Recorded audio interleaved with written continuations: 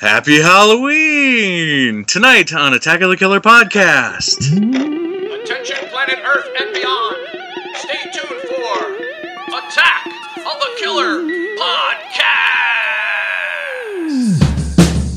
Attack of the Killer Podcast. Attack of the Killer Podcast. Attack of the Killer Podcast. Yay! Hello, everybody. And happy Halloween. It is our Halloween special. This episode airing on Halloween. So what better things could you do on Halloween than listen to a podcast? Anyway, so we're going to try to do a very fun, fabulous, spectacular Halloween special episode of Attack of the Killer Podcast. You mean spooktacular? Oh, snap. That just happened. So brace yourself, kiddies. This is going to be one spooky ride. Or not. We're just going to talk about movies. Yeah. So, but first, let's introduce you to the podcast crew. He is the dastardly, devilish demon doomed to darkness, Dustin Neal. Hey, Yes. D's, I get it. Hey, everybody. The terrifying titan of terror, Terry Turford. Hey. This is gonna get good. The jarring jester, John Sullivan. Thank you, Mike. Jacking off jack-o'-lantern, Jason Bowles. Hey, everybody, that's gross. Ew. Too many people with the first letter J on this show. I ran out of J words. And our very special guest, the nightmarish Nillabog, Nalani Proctor. That's Goblin backwards! Oh my god! My god! Happy Halloween, guys. Happy Halloween. Happy Halloween! Happy. I could not think of my third greatest choice of spending Halloween than with you guys. What? It's, Happy awesome. Halloween. Happy Halloween. Silver Shamrock. What? Yes. Yeah. This is Halloween. This is Halloween. Just sing all my favorite Halloween songs. This is our musical episode. Okay, guys. What? So we're talking Halloween on this episode. We're going to give everybody out there that's listening some suggestions of what to watch on this Hallows Eve. And we got some other surprises, too. Some surprises for the crew that they don't even know about yet. Excuse me. So, first off, So it's Halloween. The month of Halloween is coming to a close with the grand finale of Halloween. And so how's everybody's October been? What have you all been the greatest holiday of the year? What kind of things have you... Of course, dressing up and participating in cool events that were hosted by, cool people like you, Insane Mike. Oh, would you be talking about Halloween-a-Palooza? I just might. Oh, man! So those of you out there listening, Halloween-a-Palooza was a huge success. Too bad you missed it if you weren't there. Suckers. But highlights. Terry, what was your favorite part of Halloween-a-Palooza? Well, I was at Sitting the at front the door. door for the whole thing, but I got to see Rocky Horror later on, and that was a lot of fun. Mike always does a good job with that. Why, thank you. Yeah. Thank you. Nalani, what about you? What was your favorite part? I enjoyed performing. Yeah, that was awesome. Yes. And you know what? Oh, sorry, go ahead. Oh, no, I was just saying as Marceline, the Vampire Queen. So those who don't know, who is Marceline the Vampire Queen? Well, I would assume that most of your clientele here on this podcast would understand who Marceline the Vampire Queen is. But if they don't, there is a wonderful television show on Cartoon Network called Adventure Time. And it is a post-apocalyptic world where there's only one human left. And he has a brother and it's a magical dog, blah, blah, blah. But Marceline the Vampire Queen is a character within that show. She's a vampire. She's over 1,000 years old, but she's maintained the 18 to 20-year-old visage of the body. And so she's really moody and angsty and plays a sweet bass that's made out of an axe. And she writes songs a lot about her dad. And, you know, that same old punk rock adage of I hate my dad, but I really love my dad, but I hate my dad kind of stuff. So Yes, and I'll tell you what, out of the 4 bands that played, that was the highlight for me. That was so much fun, watching you up there in the full makeup and staying in character the whole time. It was awesome and hilarious. And the fact that I'm not familiar with the character, I found it I would think that I found it even more impelling being completely out of context. So sweet. Good. I mean, you said our clientele should know who the character is, but I'll tell you, like, I can recite all the dialogue from Friday the 13th Part 6, but until you introduced me to it, I never would have known who Marceline was. Okay. So. But your son probably knows. I bet he does. I bet he does. Knows He knows Adventure Time, for sure. So if you got children, ask them. They know. But I feel better for it, now that I do know. Good. Okay. John, what about you? Favorite part of Halloween-a-Palooza? Favorite part was, well, first being asked if I wanted to help, participate and be a part of the, Halloween-a-Palooza, how would I say it, the crew, the people, putting it on. That was great. Probably my favorite part was just, throughout the whole day, just anytime any of you guys or any of the workers or anybody come by and we kind of chatted a little bit and went on our separate ways doing our own thing, and I think that was probably my favorite part, just talking with everybody. And I can honestly say, and I'm not lying, that Halloween-a-Palooza 2014 has been my favorite convention I have ever been to, ever. Oh man. Well, that's So the best. yes, that's on my number 1 list now. It's up there now, on top, right on the top. So to completely put you on the spot, then, what separates Halloween-a-Palooza out from the other conventions you've gone to, then? He got to be the staff on this one, so he was there you go. But I mean, I think it was just the whole day was just so much fun. Like I said, talking with everybody, and then later on, I think there was about 4 or 5 of us, all of us sitting, down there by whenever me and Terry was later on taking money and stuff at the door and giving out wristbands, and we was just all kind of down there talking and everything. And I think it was just all of it. I think I really just really enjoyed. Cool. It was just that good, Mike. Okay, deal with it. It was good. What was your favorite part of Halloween-a-Palooza? Who'd you say you cut out? Oh, Farmer Vincent. Oh. Oh, that's me. Yeah.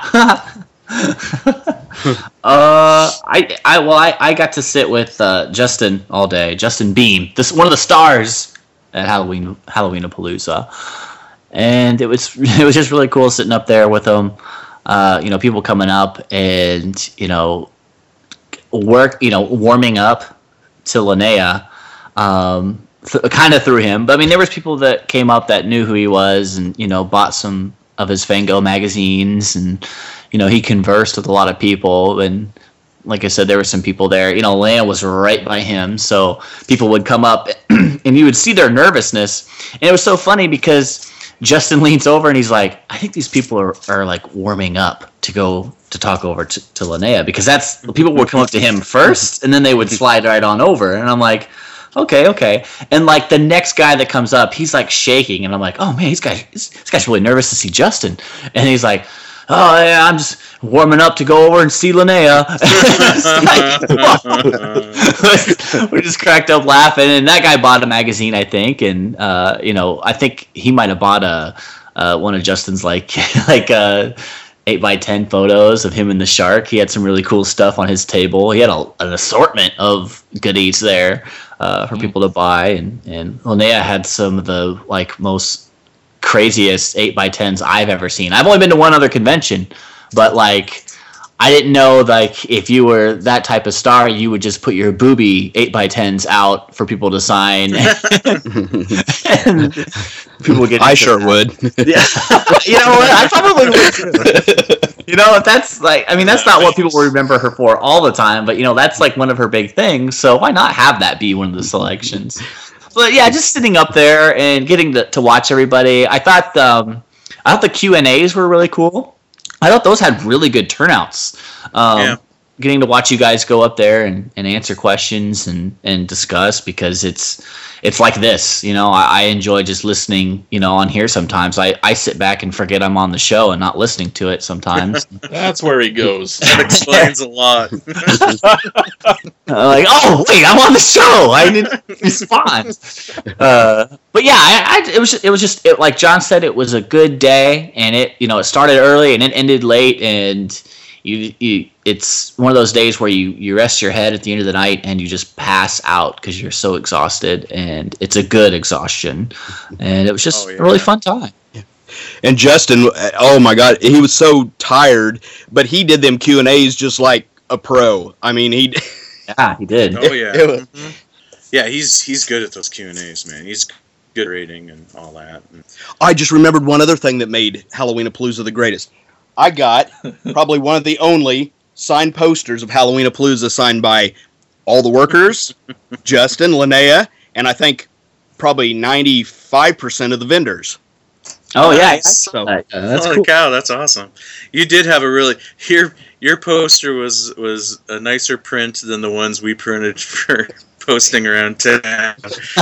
You printed on this nice cardstock, and yeah, it's cool. Yeah, it's framed now, so cool. Nice. So Jason, as one of the people who put on Halloween-A-Palooza, what was your favorite? It was definitely the free pizza that we got.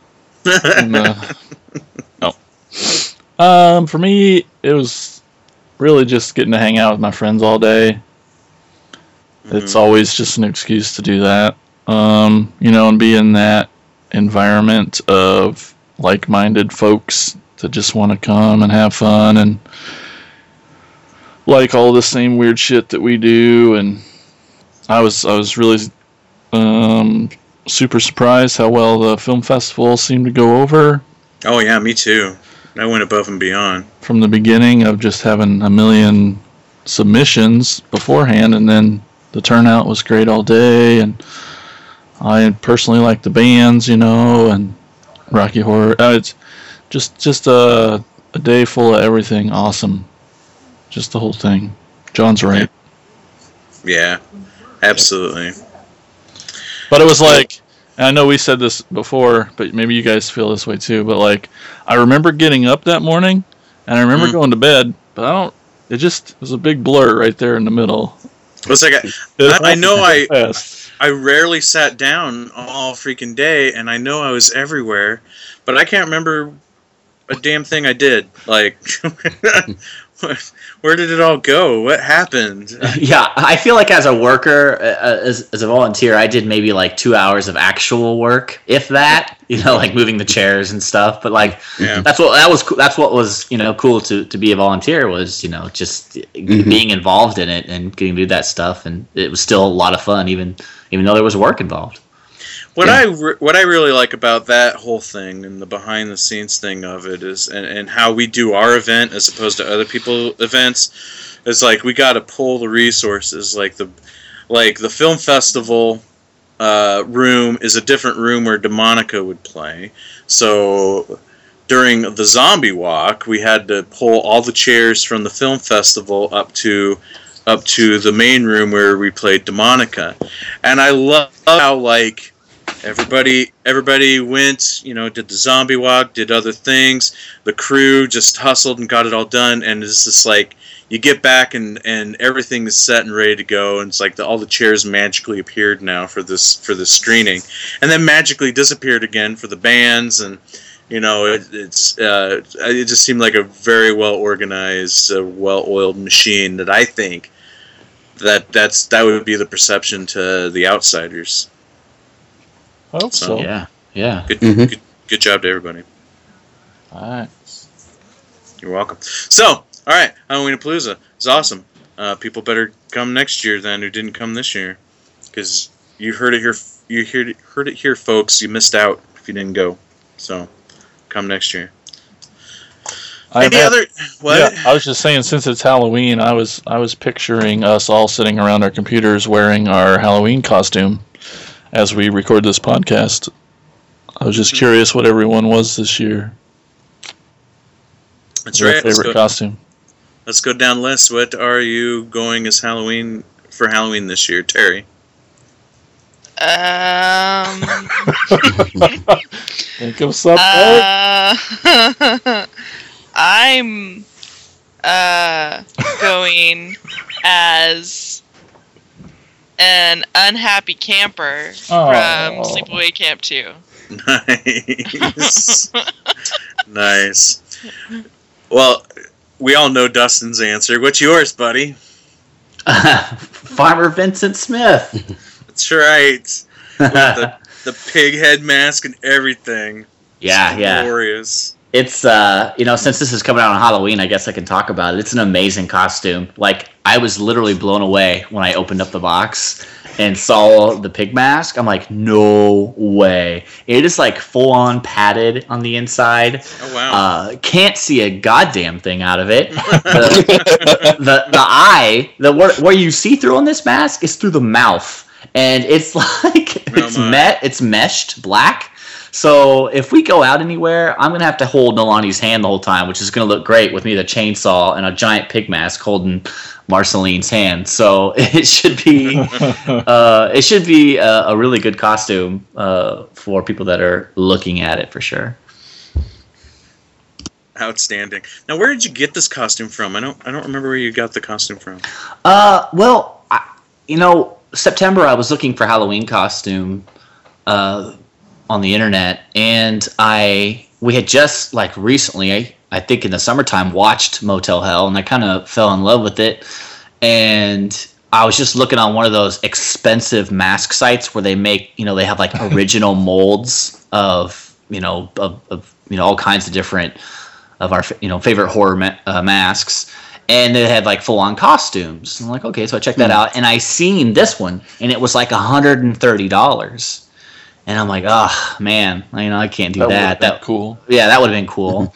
And then we do Halloween-a-Palooza, and I show you guys that, and I'm like, man, I wonder if that's gone down any. And I look on Amazon, $40. Wow. So I looked on Amazon, and this was just from some place I think in Utah, just selling it out of their store. And I just bought it from them for $40, and I bought the chainsaw for $40, and I got it for cheaper than I would have had bought it from that website. All of that together. So yeah, I mean it was just from a mom and pop shop that put stuff up on Amazon is what I did. If you go to Amazon, just look for the cheapest price. I mean you're gonna find it on there for sure. That's awesome. I just think it's amazing and awesome. It looks really cool and such an obscure thing to make an outfit from. Not everybody knows Motel Hell, Right. Like I said, I wouldn't have known until this summer. So, I mean, I like it because it's obscurity. And it just looks badass. If you see it in person, like I said, when I opened up the box, it was massive. And I'm like, oh, wow, this can't be right, And I opened it up and I see that mask, and Nolani was right there, and I was completely blown away at how it looked and how it fit, and it looks legit. I mean, it's Farmer Vincent. Whoever puts that on is Farmer Vincent for sure. Now, are you prepared though to have people claim that you are from Saw? Oh, Oh. I never thought of that. Yeah, well, no, I'm not, but I will be now.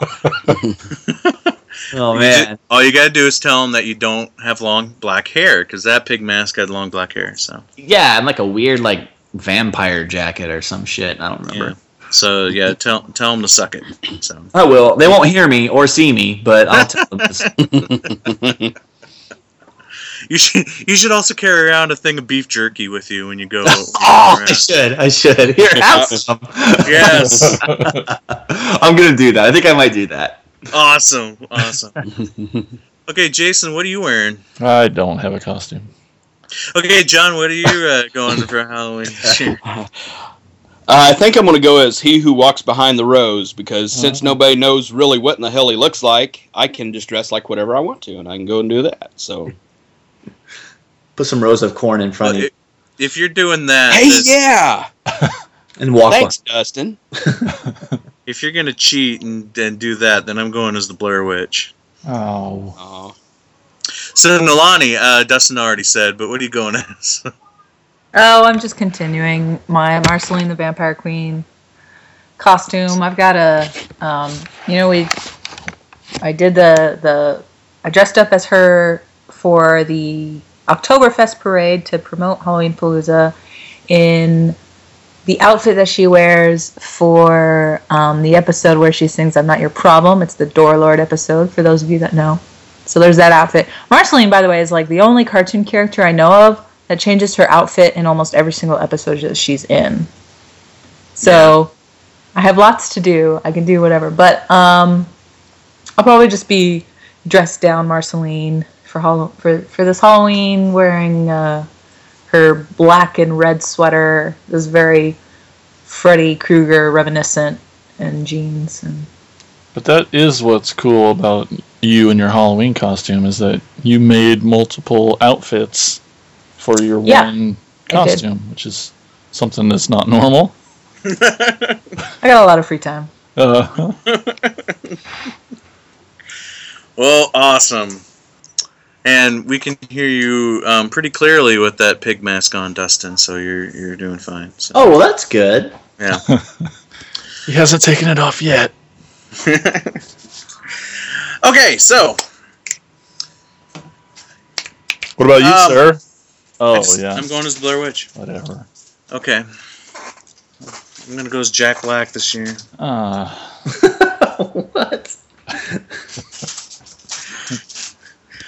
Okay, so one of the topics I want to discuss, since it's still early in the show, before all the kiddies go to bed, I want to know a kids Halloween special or kids Halloween related movie that is your favorite, or you would like to suggest to the listeners out there, the listeners with young, impressionable children, getting them hooked on the Halloween spooks. So, who's got a good? I'll start, and I'm going to say I was going to go with the traditional one, but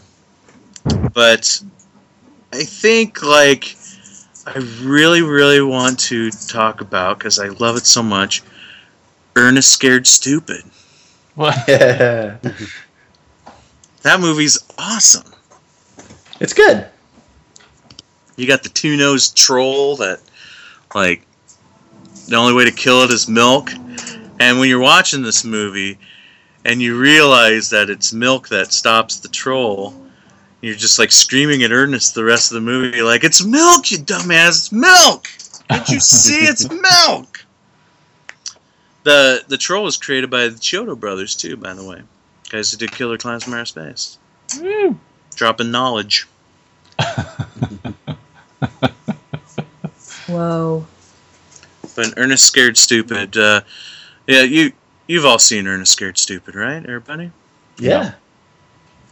But Jason, did you say no? No. Oh, buddy. Oh. I may have to... Hey, Simon. Jason's never seen Ernest Scared Stupid. No? No. Can you believe that? We need to make him watch that, don't we? Yeah. Cameo appearance. So Dustin, what? Yeah, even another special guest on the show. Dustin, what do you think of Ernest Scared Stupid? Where does it fall in the pathos of Ernest films for you? Well, it seemed like when I was a kid, like an Ernest movie was coming out like every week. You know, God, yeah. I know they weren't, but it just, when you're a kid, it just seems like every time we went to the video store, there was like a new Ernest movie for you to watch. And I don't think I watched this one around Halloween, but I thought it was neat that it was, you know, a scary Ernest. But I remember back then it kind of scared me, like, as a kid. It says it came out in 91, so I would have been around first grade or so. Oh, and I remember, like, the troll, like, turns them into, like, yeah, those little wooden doll things. yeah, like, that's frightening for a child to be, like, turned into a wooden doll. So I just remember being pretty scared of it. And I remember it reminding me, because I got to see Troll, the first Troll, way at a way young age. Like, shouldn't have not have watched the first Troll at like 3 or whatever I was watching it as. But I remember this Troll, or whatever this thing is in this one, it kind of reminded me of it. And I'm trying to find a picture of it to see if that's true or not. But I remember the Troll is pretty scary. Like, it's not a friendly, like, child-friendly monster that you see sometimes. Like, this thing's gross. Like, I can't seem to find a picture of it right now to give a good description. But I remember it not being a friendly-looking monster that would, that you wouldn't have nightmares about. It's a nightmarish monster, for sure. Yeah, the Troll is definitely, he's not a nice guy. They don't, especially for an Ernest movie, they don't, they take the troll stuff pretty seriously, you know?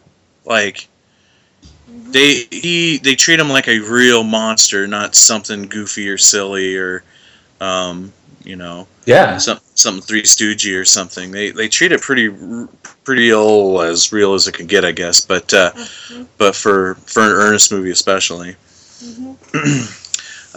And Simon's agreeing with me.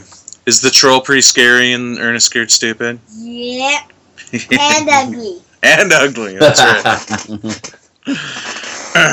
So, John, how about you? What's a kid's movie, a kid's Halloween special or movie you really like? Oh, there's so many of them. Oh my gosh, I can't even. I'll just have to just pick one because there's too many of them that I like. I guess I'd have to say The Adventures of Ichabod and Mr. Toad. I've always liked that. Oh, yeah. Of course, I believe like early, back in the, like, I want to say it was like maybe early 90s, they released it on VHS, but it didn't have the Mr. Toad part like was shown in theaters back when it originally aired, and it just had like the legend of the Sleepy Hollow thing.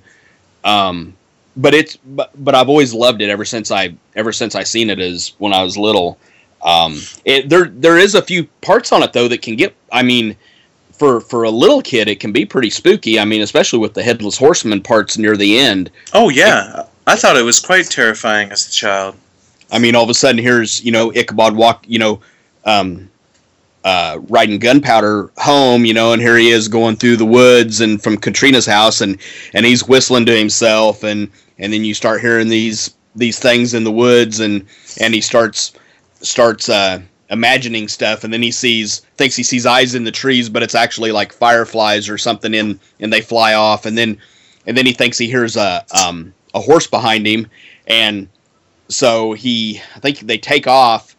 Something happens, and him and Gunpowder fall down to the ground or something, and they find out that it's just the cattails that were hitting a log or something, and so he starts laughing, and then him and Gunpowder are both laughing, and then all of a sudden you hear the Headless Horseman laugh, and their eyes get great big, and they turn and look, and all of a sudden there you see the Headless Horseman, with I think the moon behind him, and he's raising his sword up, and oh my gosh, as a little kid, it was terrifying to see that part, and then especially near the end after you see the how it ends at the end with when he throws the pumpkin at him, and it ends pretty spooky, and the rest of the show is not really like that. It's pretty calm because it's just kind of shows Ichabod as the school teacher and him going to the students' houses and eating dinner, and then when he starts to kind of want to start courting Katrina, and him and Brom Bones are kind of at war for her affection or whatever, and then finally it looks like Ichabod's gonna maybe have his chance until Brom Bones notices that he's very superstitious, and then he throws that story at the Van Tassel party about, and sings the song about, the Headless Horseman, and that really, throws Ichabod, really, really out there. So I'm going to say that, although maybe for small children, it may not be great. You may want to stick to something more like, I can remember Garfield's Halloween special. Yes, me too. What's another one? There's also the Fat Albert Halloween special. There was a Fat Albert one. Can't remember. There, like I said, there's so many of them that I could list. Of course, the classic, Great Pumpkin. But if I was gonna, I'll talk about Ichabod. That's the one that I'll suggest. Like I said, not for maybe little bitty kids, but maybe over 5, maybe it might be okay. That's what I missed too. When I was a kid, I remember that there was all kinds of, during prime time slot, especially kids Halloween specials, Mm-hmm. and they played like all week of Halloween. Like you had the Garfield one or the Fat Albert one. I remember both of those, and and as always, the Great Pumpkin, Charlie Brown. Yeah. Yeah. Do you remember whenever they used to have the ABC, The Wonderful World of Disney, like on it every year it always seemed like it moved from Saturday night to Sunday night to a different night every year, and around Halloween time they always showed the special called A Disney Halloween, or it was called Disney's Halloween Treat, and it had the beginning of it showed the skeletons dancing, and then it showed just like parts from Disney shows, or like that were Walt Disney movies or shows, and they would show little snippets of them and kind of that were themed towards Halloween or scary or spooky or whatever, and it was a really cool special. And sometimes they would show the full thing, sometimes they'd only show like the first half of it, but it was pretty cool. I liked it. I can remember the very early days of the Disney Channel, like literally when the Disney Channel first started, and back then it was all about just showing the classic Disney cartoons, all the goofy cartoons, Donald Duck cartoons and stuff. So I remember around Halloween time they would always show a lot of those classic stuff. Yeah. So. Awesome. Jason, you're old like John and I. Do you remember the Ichabod Sleepy Hollow thing? Hey, I'm not old, and I've watched it. I just watched it already this month. Oh, nice. We have I don't know if they just re-released the DVD, but we have it at the library. Oh, okay, cool. That's pretty cool library. Yeah. So, then, Terry, what's your pick? What would be a Halloween-related kids film or special that you suggest? Oh my goodness, there are so many. I love Halloween kids movies. Like, I just watched Hocus Pocus as well. That's an obvious, awesome one, but that's for all ages. Everyone loves that movie. Oh my goodness. Paranorman is a new classic for me. Totally. So good. I don't know, that or maybe like Casper. That's always a good one. Oh my god, I love Casper. Yeah. Devon Sawa, my dreamboat. He was so dreamy. So you're talking the live action movie Casper? Yeah. Right. Well, the cartoons okay. are all fun too, but yeah, Sure. The live action one was With awesome. Bill Pullman and Yes. And there's definitely some content in there that's not appropriate for children. oh yeah. If you've watched it since I was a child, I've watched it, and there's some really adult humor. Yeah, I remember seeing that in the theater. I saw that one in the movie theater. And the only scene that sticks out in my mind is that scene where Bill Pullman looks in the mirror and he morphs into like different celebrities. Mm-hmm. Yeah. I just thought that was so awesome because it was the legit celebrities. It was like, what was it, like Rodney Dangerfield and Clint Eastwood or something like that. Yeah. Yeah.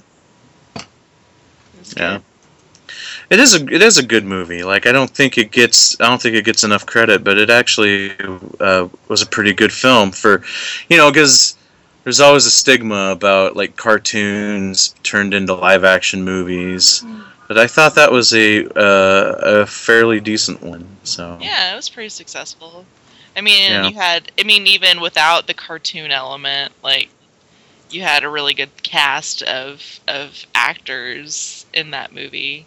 I mean, from Bill Pullman and Christina Ricci to you had like Eric Idle as one of the supporting. Yes, It's awesome. I'll watch anything with the Monty Python alumni in it for sure. Yeah. Yeah. There you are. Fucking mute button, goddamn it. I was talking away too. I was like, I thought, fucking don't call me old. I was gonna say, I thought I pissed you off. I was talking, and then I'm replaying it, and I'm like, oh, Terry, that's a sweet save. Thank you, I guess. God damn it. No, haven't seen it.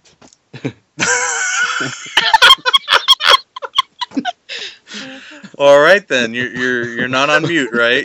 Oh, right, I'm going away. Okay. He probably shut us off. We're probably not even recording now. I mean, that's what old age does to you, Hey. So Jason, how about you? Kids movie, Halloween, go. I've been trying to think of kids ones, and I hardly remember shit. The only things that the first thing that comes to my mind as far as, but it's not, I don't know if it's kid or not, but I remember Roseanne Halloween specials. That's like my farthest memories back. Like I was watching those. And that's a thing that's gone by the wayside too, is like television shows doing Halloween specials. Mm-hmm. But like nobody did it as cool as Roseanne. Whatever your thoughts on that show in general, at least tune in once a year for the Halloween episode, man. Those were always the Simpsons are still doing it. They still do a very good job. And I don't even like the Simpsons. Yeah, the Treehouse of Horrors are always really good too. Absolutely. Mm-hmm. Those are like probably the two big standouts as far as like legitimately good ones year after year of Halloween specials. Yeah. Good call, Jason. They even have a DVD, I noticed. A DVD of like several of the Roseanne Halloween specials. Yeah. That's awesome. Yeah. I think you can get it like $5 at Kmart or something. Mm-hmm. See you guys, I gotta step away for a second. He's gonna go get the Roseanne Halloween DVD. Yeah. Cool. Nalani, kids-related film. Kids-related film. Disney was really good at putting out some Halloween-themed things that were not so scary. And so I'd like to point out that the awesome movie Halloween Town rocked my world. Oh, yeah. Yep. Don't forget Return to Halloween Town. Yep. The second one, Halloween Town 2. That one was cool. But, I'm just thinking about it, trying to remember, because I literally haven't seen it since I watched it on TV all those years ago. And there were some really scary costumes. Creatures. They were supposed to be real people in Halloween Town that I could remember. But they were just normal folks, so they didn't have that scariness to them anymore, I guess. I don't know. But it's a cool show. Cool movie. Mm-hmm. Check it out. Family Video probably has it. They probably. From when I worked there, they did anyway. But what I always remember about those movies, I don't know why this sticks out more than other things, but the skeleton, cab driver, that's in that movie, right? Yeah, or is that a different movie? That was always fun. But then you have Debbie Reynolds is like the grandma, so that was a win for me because I grew up watching Singing in the Rain, and I love her. Yeah, we own all 4 of them here at the house, and when they they got a different actress to play Marnie on the Return to Halloween Town, that was the same girl that played in the remake of Last House on the Left. Interesting. Quite a career turn there. Mm-hmm. Awesome. But just for the record, Last House on the Left is not kid-related Halloween movie, so I just want to get that out there. Don't let your kids watch that one. Do not. I disagree. I think that you should sit the little ones down. It's educational. All right, it's Simon tonight. Speaking of Simon, he's on my lap right now. Hey, buddy, what's your favorite kid Halloween movie? Ernest Scared Stupid. Yes. See, high five there for Ernest Scared Stupid. That's right. You heard it here. Two unanimous recommendations for Ernest Scared Stupid. All right. So I didn't get one. Oh crap! I'm sorry, Vincent. What's yours? I was gonna say, ever since Paranorman came out, like this movie's just kind of been like pushed to the side and like nobody pays attention to it anymore. But Monster House, like it's a perfect movie, and it can probably get lost with Paranorman out now because Paranorman is really good, but I think Monster House is really good too, but in its own different type of genre. Haunted house, and Paranorman's kind of like the Living Dead type. So I mean, it has the haunted house type theme that's really good, and I don't know. I mean, just scary for kids too. I mean, kids need to be scared. Monster House is great. Yeah, we love Monster House too, don't we? Yep. Yeah. Yeah. And yeah, there's stuff that goes on in that movie that's generally pretty creepy with the house and everything. Absolutely. Yep. Yep. And the whole and when the backstory of his wife and being the fat lady at the circus and all that, and even that stuff is like a little off the cuff for like a kids movie. Like, isn't she like part of the foundation? Like, in the house? Yeah, that's how she died, and they show it. They show her like being teased by the local kids, and she's practically animalistic. She doesn't really talk much. She just like screams and growls and eats, and so she's being teased by these kids, and she falls into the foundation and gets buried alive under her own house. Kids movie. Yeah. It's good. It's good. I think that one came from Robert Zemeckis' animation stint, around the time. I think that was like the first one he did before Polar Express. Oh, okay. The CGI animation films that he was producing, so. I know that Dan Harmon and Rob Schrab wrote it, and at the time, we were big Dan Harmon and Rob Schrab fans because they were people that were always on this website called Channel 101 and doing awesome shorts. And if you've ever seen Twigger's Holiday, that's Rob Schrab. And Dan Harmon, everybody should probably know who Dan Harmon is now because he's the writer, director, or whatever of Community on NBC. So, okay. These guys are definitely got some good writing cred, especially with Monster House. So I mean, they're not like nobodies who came up and then disappeared. They're big guys in the biz now.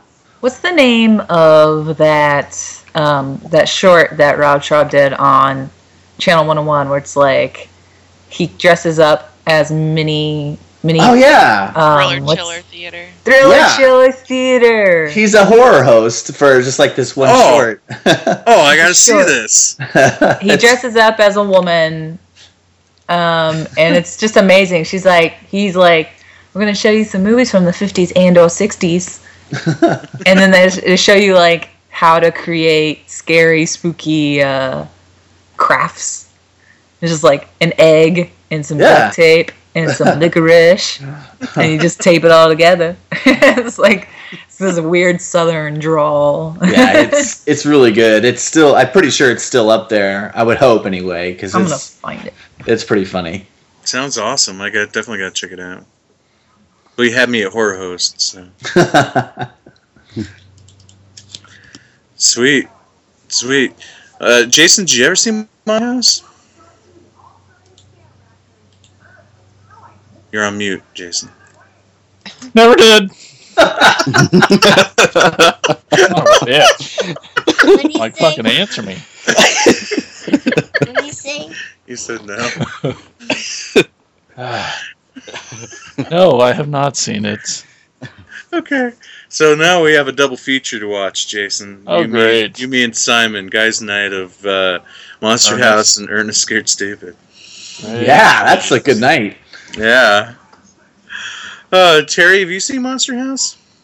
Yes. Lucky. Thoughts? I remember it being pretty creepy. I mean, like, I remember like the lawn being, it's been a long time, but I'm remembering bits and pieces, like the lawn, like things coming out of the lawn and grabbing at you. Yeah, that's right. Yeah. I don't remember enough about it, but I liked it when I watched it. Really cool animation style. Mm-hmm. But yeah, no, it was good. I could see it definitely got overshadowed by a lot of other things, and it was kind of under the radar for sure. Yeah, definitely. But any animated kids movie that has voice actors like Steve Buscemi and Kathleen Turner and what was the other one? And Jason Lee. It's okay in my book. Anytime you have those guys doing animated voices. Kathleen Turner played the fat woman. Did the voice of the wife in that. So all she's doing is noises and stuff. So there you go, folks. Those are what you should be showing your kids this Halloween season. Tonight on Halloween, of all things. Once they're all junked up on candy. Let's pop in some kid movies. And then once they pass out, then stuff gets real. What about like kids movies that you should not show your children because they scared the crap out of us when we were kids? Oh, Like- I have a feeling you have one in mind? Well, I was just thinking of like, what is it? The Witches with Angelica Houston in it. Oh, yeah. Hmm. That's a Jim Henson joint, too. Oh my god. Well, any Jim, like, that and freaking Labyrinth, like, those creatures are terrifying. Yeah, They any scared the crap out of me. Any Jim Henson thing that's not a Muppet is definitely... Like, what about The Dark Crystal? That movie is Right. just... It's a great movie, but It's out there. Those creatures Yeah. in that movie are just... Like, the Slee Stacks, those things are terrifying. So creepy.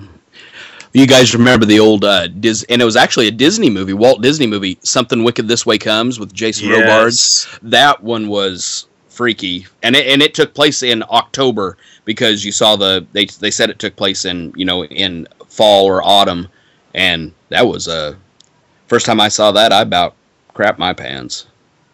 It's a very creepy movie, and I definitely miss those days of, like... I mean, here we're talking Disney. We just got done talking Jim Henson.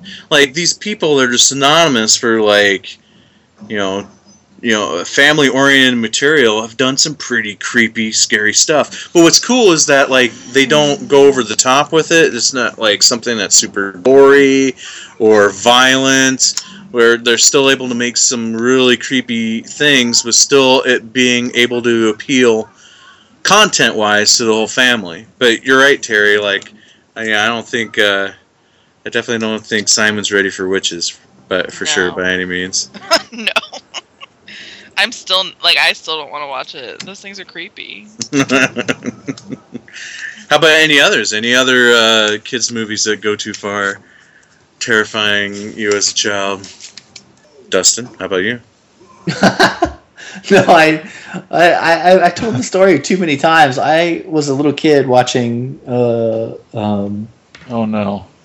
bad stuff. So I mean, it's just Oh yeah. desensitized early. Bad stuff. Well, we can probably move on now, unless anybody else has any kid-related movies that are too scary. Anybody? Hills Have Eyes. Yes. Well, wait. Which one? Okay, fair enough. All right, so let's take a moment here, and we are going to play a game, guys, here on Attack a Killer Podcast. Yeah.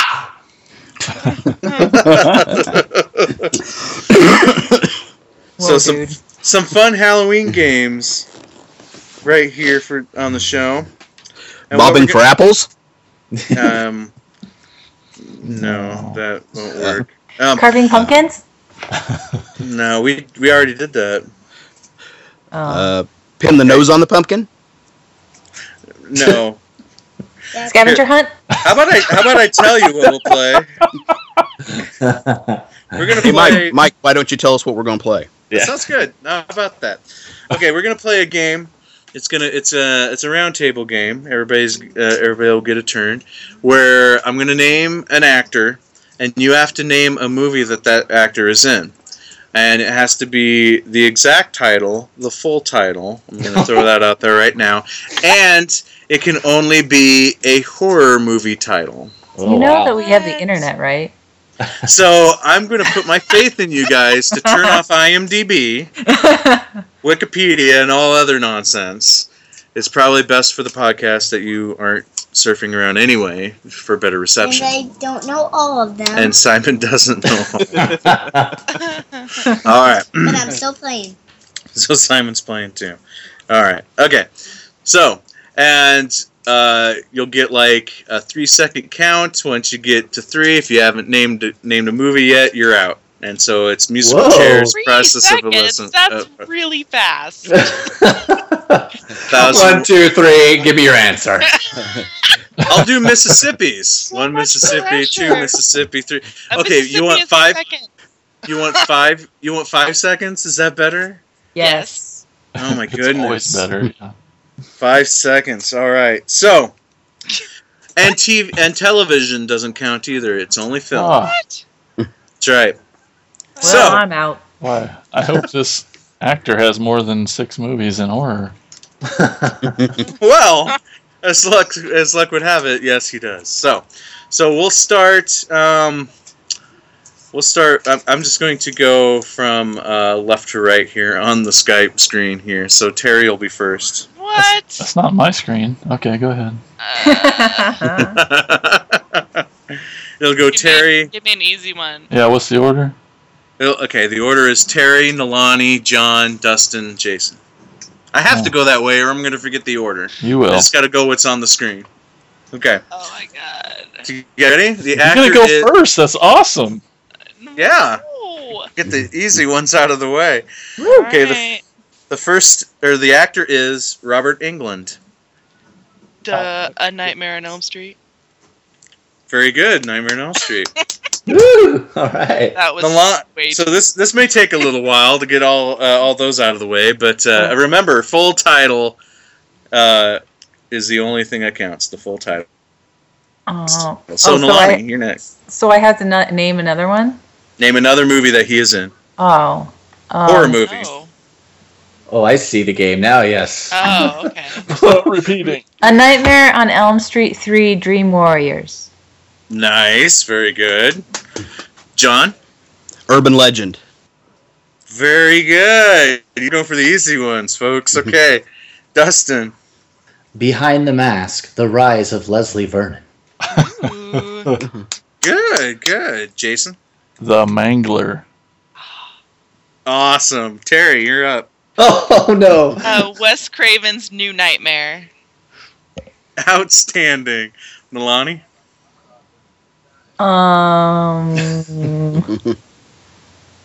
A Nightmare on Elm Street. Ooh, Freddy's back. Whoa. All right, I think that's beyond 5 seconds at that point. At this point, Okay, Oh, Nalani's out. good.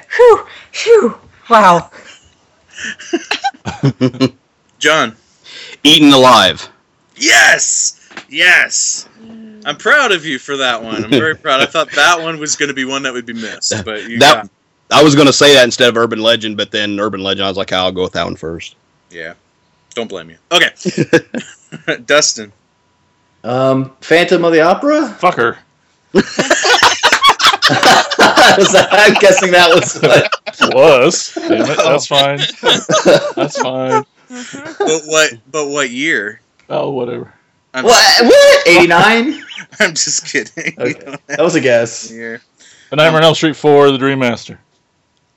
Awesome. Cool, Terry. Nightmare on Elm Street 5, The Dream Child. Very good. Oh, and Dustin, to answer your question, yes, 89 was that. So very good. You're still in. Okay. John, how about you? Wes Craven's New Nightmare. Oh, it was already I already said. said Oh, well, fuck. What do I do now? You're out. You're out. Oh, You're out. Oh, and John, there are gold stars for the winner. I'm just saying. son of a bitch. I know who's going to get that too, Dustin. No, it won't be. It won't be me. Okay, so it's back to you, Dustin. Freddy's Dead, The Final Nightmare. Is that wrong? No, that's right. I was just trying to think if anybody said it, and I think we're good. Okay. Somebody said it wrong, so I took that. You said it wrong? Somebody said it wrong. I don't remember. Nolani. Oh, yeah, Nolani. I didn't. I didn't say it wrong. She I was just saying said a it totally different movie. Yeah. Gotcha. Jason? 2001 Maniacs. Very good. Nice. Field of Screams. Whew, that was close. Right at the 5-second mark. Oh, Terry? Freddy versus Jason. damn. Yeah! Dustin? MacGyver episode 142. What? I just drew a blank. I'm not Alright. cheating. All right, time's up. All right, Jason. Hatchet. Damn it! Oh! Yeah. Shit. That was gonna be mine. Oh god. It's back to you, Terry. Oh my god. I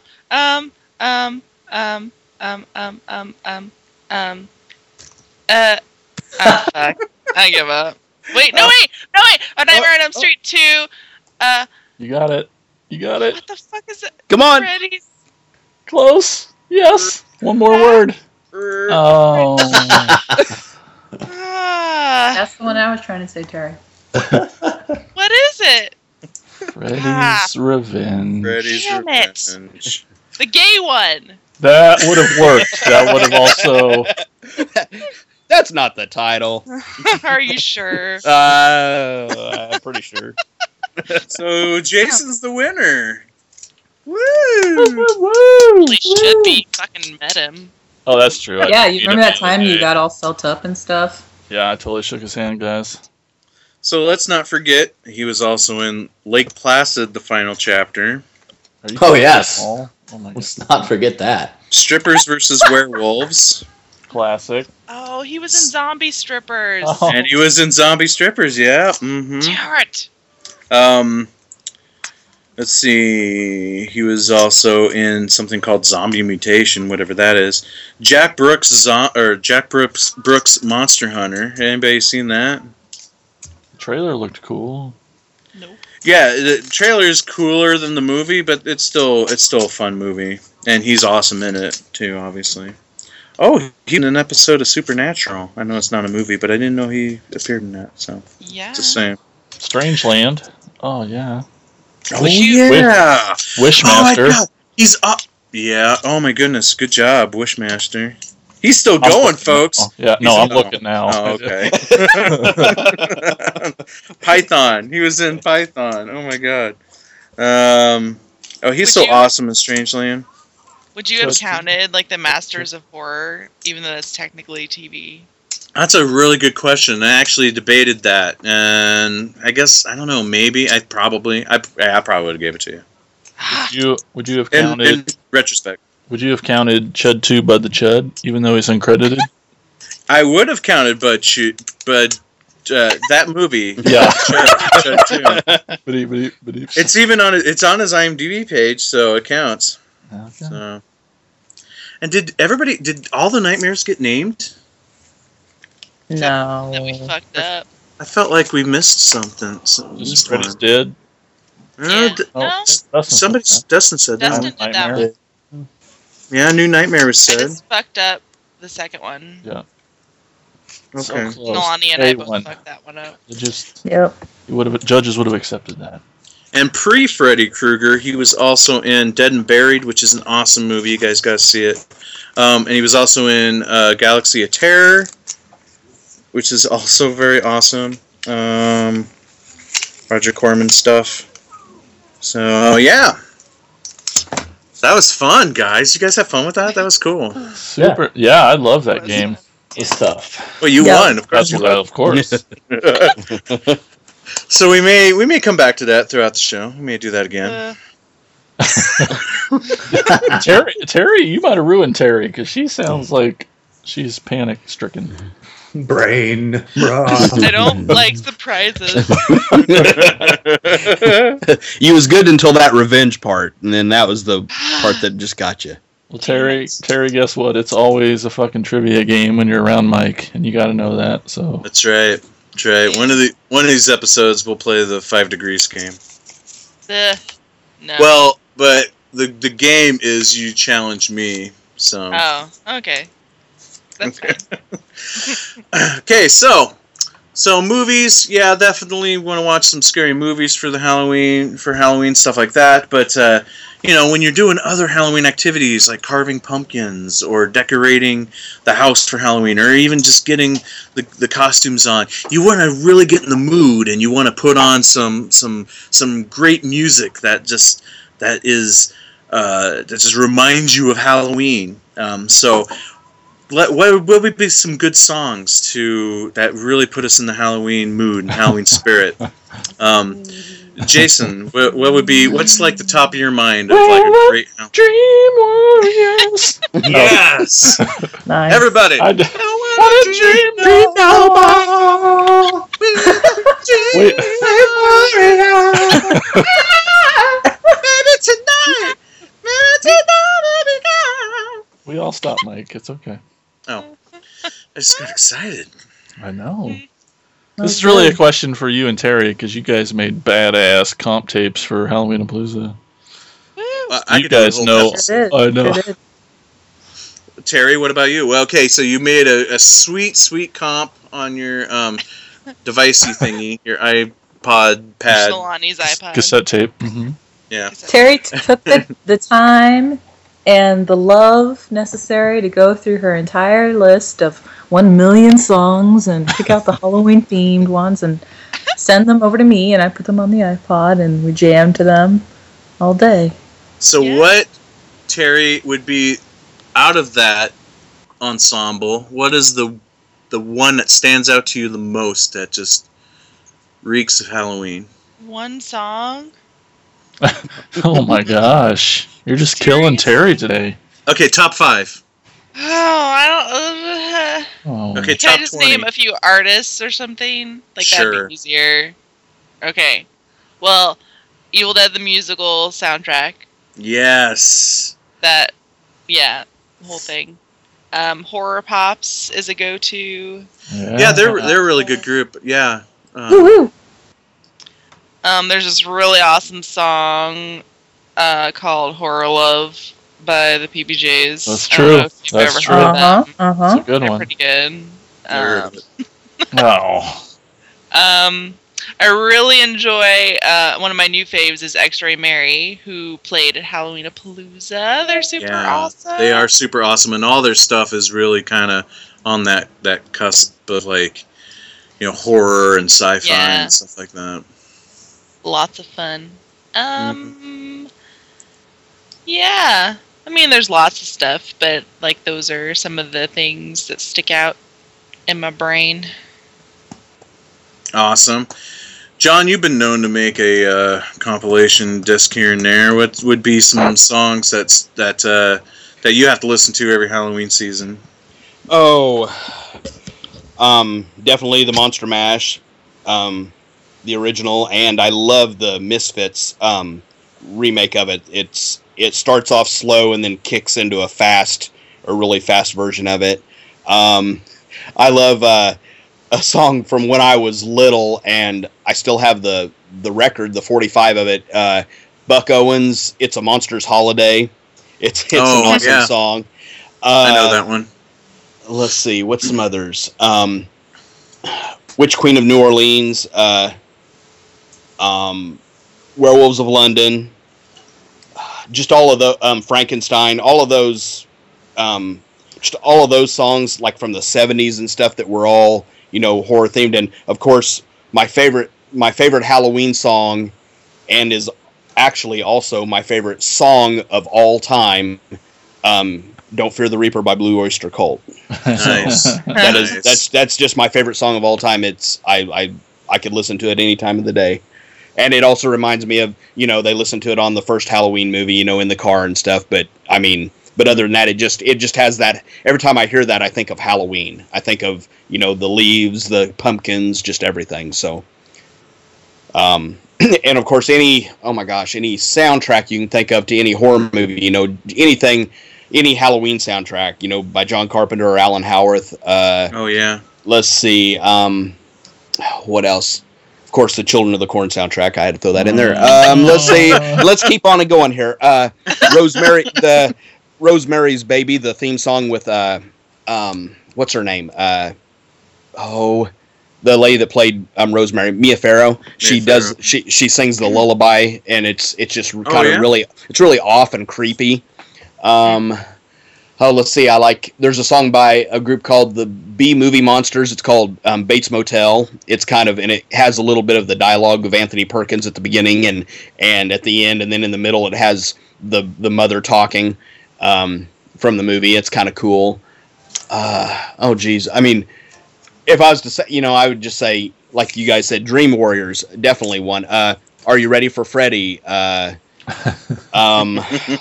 geez.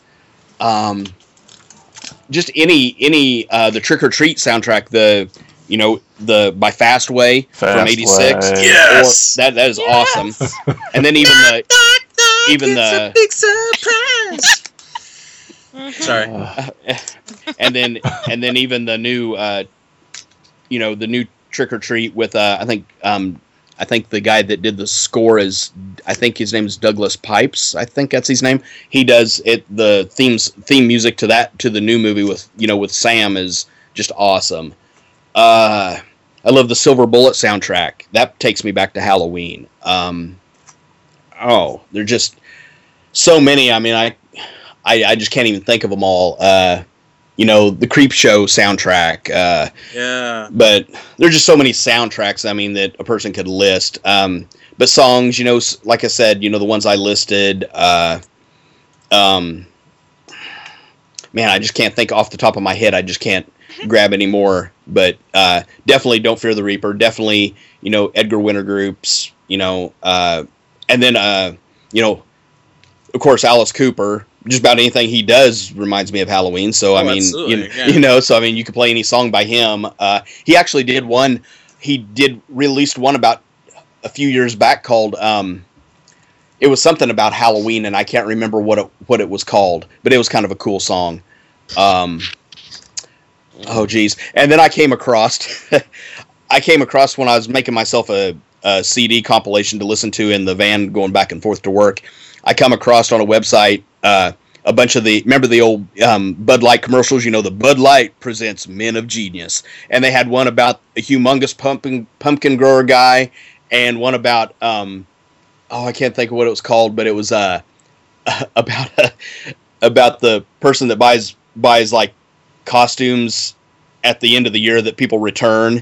And I put them two commercials on my thing. I thought they were just kind of cool. But yeah, that's the ones I can think of off the top of my head. That's a pretty good list off the top of your head, man. That's good stuff. I know Simon says he's got a favorite Halloween song. What's yours, buddy? It's the ones from Night of The Night Before Christmas. That's right, guys. Let's not forget Nightmare Before Christmas. Heck yes. Halloween. All of them. Yep. This is Halloween. This is Halloween. That one? All of them. All of them. Yeah. He's right. Good call, buddy. High five again. He's nailing it, guys. Nailing it. Mm-hmm. Yes. Dustin, And do a- you have any? and- I'm sorry, John. I was just going to say, and of course the one that we was singing earlier, the Halloween montage, with Tommy Lee Wallace doing the from Halloween 3 Season of the Witch. Of course that's a that's just a classic. And some people just absolutely hate that. They say when they hear that they just cringe and they absolutely hate it. But that's still to me one of my favorite Halloween movies of the Halloween franchise is the third one. I don't know why. I think it's because it's so different. So that's why. Yeah.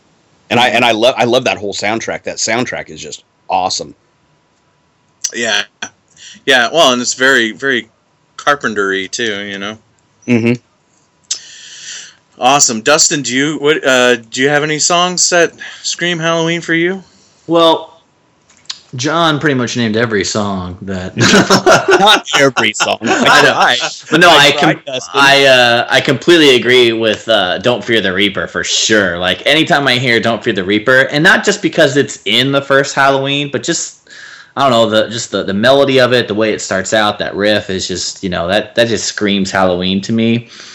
And I love the Once Bitten theme song from Once Bitten, Jim Carrey. Like I love that song so much. I watched the video of it today. I'd never seen the video of it until today. I'm like, I wonder if there's a video because I like that song a lot. I like that movie a lot. Like that's I don't think that's like a family horror movie to watch, but it's definitely like a horror comedy for sure. But that song that they put with it. The title track, it's really good. And the music in that entire movie is really super 80s.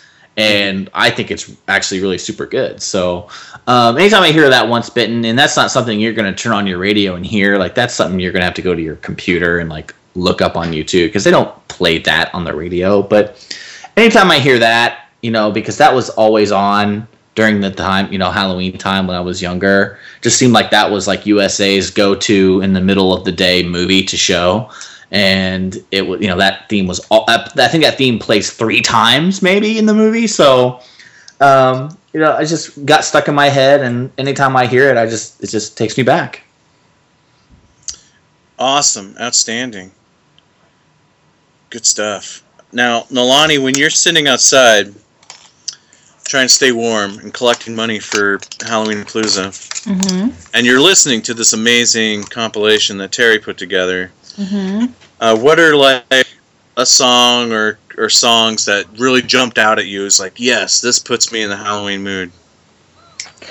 Well, I'm just going to get this out of the way first because it just jumped into my brain again. But several people have already mentioned Edgar Winter's Frankenstein, and that was one that I skipped when we were listening to it outside on Halloween-a-Palooza because our radio station here in our town shoves that song down our throat every single day. So, and it doesn't have to be Halloween, but I understand the song is it was supposed to showcase Edgar Winter's prowess at every single instrument because he's a crazy albino and he can do that kind of thing. Anyway,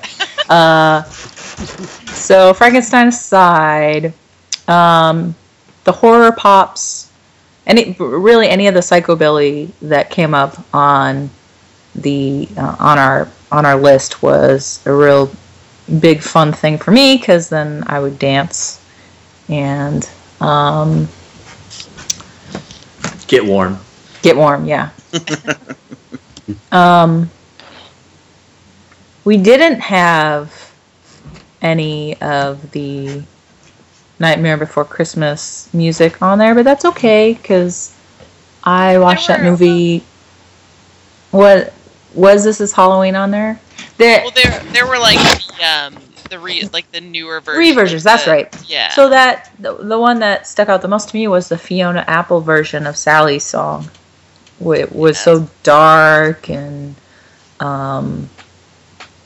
it was just really cool. Yeah, Luna. Luna agrees. You can't hear my cat, but she says yes. She agreed with that.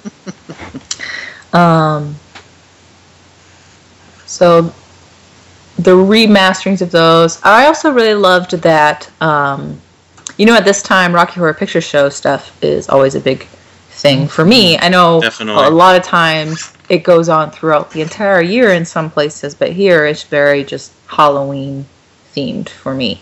And that Tsunami Bomb version of You Better Wise Up, Janet Weiss, is like the best version of the song. Planet Janet.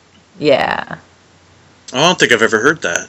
It's really good. It's awesome. Oh, wow. It's a fast punk rock version. There's some really good covers of those by Me First and the Gimme Gimmes, too. Mm-hmm. Yeah, Me First and the Gimme Gimmes did science fiction double feature on their what's the name of that album? Let It Drag or something like that. But I have a hard time listening to that version anymore because we used that in a trailer for one of our earlier movies. And that song is always that version is always associated with that trailer and that movie, and it's kind of ruined for me. It's a bummer too because Me First and the Gimme Gimmes is awesome. Awesome. I love that band. You guys anybody ever heard their bar mitzvah album where it sounds like they're playing at some kid's bar mitzvah? No. Oh, it's so freaking funny. You guys got to check that one out. Anyway, but so Me First and the Gimme Gimmes are amazing, but it's just such a bummer that I cannot listen to that song anymore. And I realized that after not listening to it forever, and I put it on one of my comp CDs for Halloween-a-Palooza, and I'm listening to it, checking the levels and stuff, and it's like, oh, all I can think about is our movie double feature. And it's like, oh, come on. So, but definitely Rocky Horror Picture Show soundtrack. Yep. Yeah, for sure. A few of them for me. John mentioned Alice Cooper. Alice Cooper is synonymous for me with Halloween and horror in general. Like all of his stuff. Even when he was at his most poppy, he was still doing, there were still like horror themes in some of those songs. But like songs like, Welcome to My Nightmare is the most obvious. There's a song I put and I debated for like a long time of putting it on the Halloween comp. But I just went ahead and did it anyway because I love the song but it's disturbing. It's a song called I Love the Dead, and it's a song about necrophilia, so it's awesome. And he just sings I love the dead over and over and over again. It's like, yeah, his parents gonna be pissed that we're playing this, but I didn't care. Black Widow is another great Alice Cooper song because it has an amazing speech monologue by Vincent Price that puts the Thriller Vincent Price rap to shame. It's an amazing little monologue by Vincent Price in that. So, and then of course you cannot forget he's back, Man Behind the Mask. Mm-hmm. Oh yeah, I listened to that today too. I watched the video for the first time today. I did kind of stop it. It was a little too much for me. So it had Jason swinging in on a rope, through the screen. Yeah. Yeah. And don't forget Teenage Frankenstein. That's also off Constrictor too. So. Yeah, off of the Constrictor album. To me, the Constrictor album and Raise Your Fist and Yell are like the two most horror themed albums out of his whole catalog. Mm-hmm. So, but anyway, so Alice Cooper, Rob Zombie, anything Rob Zombie to me it's a little more adult Halloween, but hey, we gotta have fun too, right? We do? Yeah. Mm-hmm. And then I'm a huge 80s punk rock fan, and I'm a huge Return of the Living Dead fan. So the Return of the Living Dead soundtrack is crucial for me. Yes, and a lot of Cramp stuff has a lot of horror theme in it too, and 50s B movies and sci-fi film themes throughout their stuff. So the Surfing Dead song, which is on the soundtrack, is a great Halloween song for me. Goo Goo Muck is another great Halloween song for me. So the Cramps, definitely. My one of my old high school buddies who lives in Oregon is in a Cramps cover band called Hot Pearl Snatch. Really? Yes. That's awesome. Yes. But there's other good songs on that Return of the Living Dead soundtrack as well. There's like Trash's theme, which is this kind of like, and it's just this kind of creepy instrumental music, and I can't remember the song, but or who it's by, but the one where that Trash dances to on top of the tombstone. Tonight we'll make love when we die, something like that. That's a really good one. So that whole soundtrack is just awesome, especially if you love punk music from the 80s. But there's one, Goblins. Goblins is another great band. That's, once you hear that Suspiria theme, forget about it. It's awesome. I put that on one of my comp CDs too. I don't know if anybody caught that. But there's one song that always brings back Halloween for me when I listen to it, and it's an old song. I'm thinking from maybe the 20s, and it's all like there's no instruments. It's all a cappella. It's called "Mr. Ghost Goes to Town." John, have you heard of that? Or No, I was thinking you was going to say a different song. Okay. No, I haven't heard of that one. What'd you think what I was gonna say?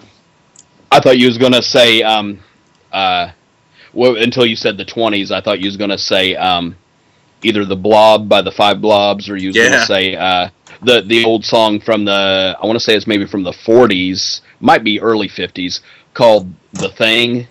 Oh, yeah, I know that song too. Remember that song? Mm-hmm. That's a good song. And I also grew up listening to Dr. Demento every Sunday night, and my favorite episodes every year were his Halloween episodes. So, and every year he'd play that Mr. Ghost Goes to Town song. And you can still, no matter how much they've cleaned it up digitally, you can still hear all the great, record scratches and like I said, there's no instruments, it's all a cappella, and it's a cool song. I just really like it. And it just instantly, I can smell the fall smell whenever I hear that song. So that's the ultimate Halloween song for me. But then, Simon, we have another favorite kind of Halloween song. Oh, yeah. Attack of the Killer Tomatoes. Attack of the Killer Tomatoes. Attack of the Killer Tomatoes. That's what I've done with my orbs, child. Okay, we got it. You're good. We're done. Okay. Any other songs to throw out there? I just remembered that the heartthrob Ryan Gosling was in a band called Dead Man's Bones a couple years ago. Yeah. And it was actually really cool, like gothy band, and they had this one song called In the Room Where You Sleep, where they had a children's choir on it, and that was like ultimate creep factor. Yeah, that's really good. Yeah. I like how the chicks know this. The two girls said that was really good. It is really good, just because it's just check, of that. If you're into it's that. a gospel-y style. Yeah, I really like his singing voice though. Yeah. He has has a lot of vibrato, and it's Sure. creepy sounding. But it's in the vein of like, there's a whole folk renaissance happening right now, and it was at the beginning of that, and so like for those types of people who love that folkier style of music, this guy, and then like Shaky Graves is another band, which his name is you think Halloweeny, but he's really a one-man folk singer, and he plays the suitcase drum set and stuff like that. Him, and we'll mention, even though I'm not a big fan, but William Elliott Whitmore, he's a hometown kid, and he's made a name for himself in the nation. He's another folk singer that has that bluesy style. I'm just getting, blues, basically anything blues. If you watch Metalocalypse, the cartoon Metalocalypse, there's a great episode where they try to make a deal with the devil to make a hit record, and it's all about playing the blues and stuff like that. So anything blues as well could be horror or Halloween related. Absolutely, and you made me think of a couple more myself. There's Oingo Boingo, can't forget Oingo Boingo, right? Danny Elfman, the guy who did all the Nightmare Before Christmas songs, but you have like Dead Man's Party, which is I've seen on thousands of different comps over the years for Halloween, and then I'm forgetting the name of it. That song that was in Texas Chainsaw Massacre 2. Hold on, I got the CD right here actually. No One Lives Forever, which is to me it's even more Halloween than Dead Man's Party. I love that song so much. It's such a good song. But and then rockabilly, there's a band that Jason introduced me to, an independent band called the Surf Zombies, which I really like a lot. Oh, they're great. Yeah, so much so that one of their songs is the theme song to movie reviews from the Asylum. So,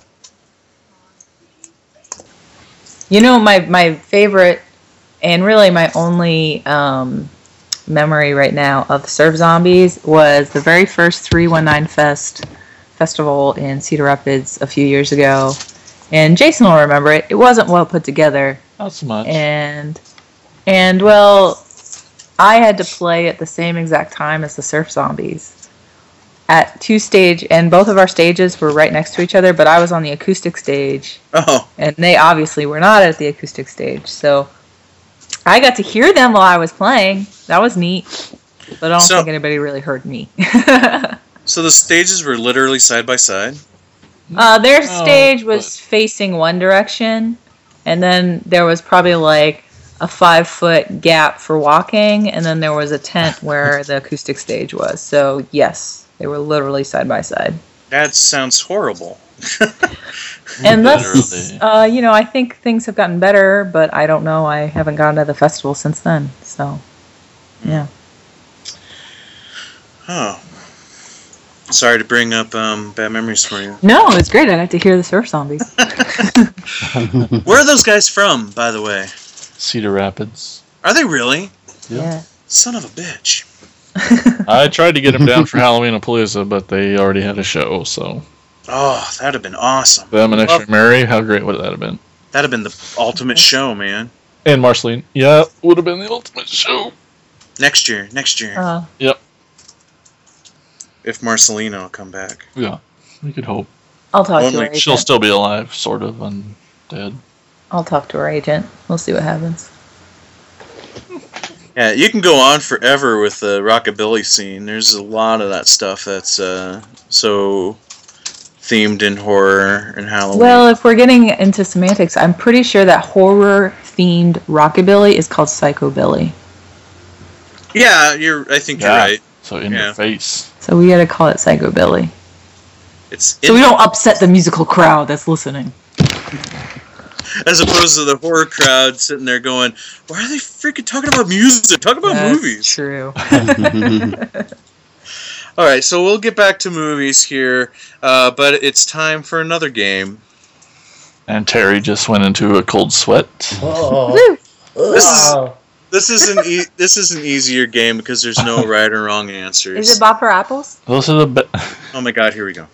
Bob for microphones. Blah. But yeah, what? Jason, were you saying something? Nope, never.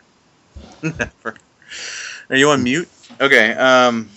Yes. This is just gonna be like in the history of Attack of the Killer podcast. Our first Halloween, I think we really blew our load on the first Halloween, and we had the two-parter Halloween episode where we talked about every single movie in the Halloween franchise. No. And ever since then, it's like, what do we talk about for our Halloween shows?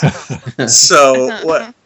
And considering that most of the crew that is part of the show now was not part of the show then, I don't want to get into a huge discussion about the Halloween films because it's been done, but I would like you guys to at least be able to weigh in a little bit. So we're going to do a word association game with the Halloween franchise. So I'm going to name a movie Halloween franchise, and you tell me the first thing that comes to your head, whether it's your favorite scene, whether you love it or it sucks.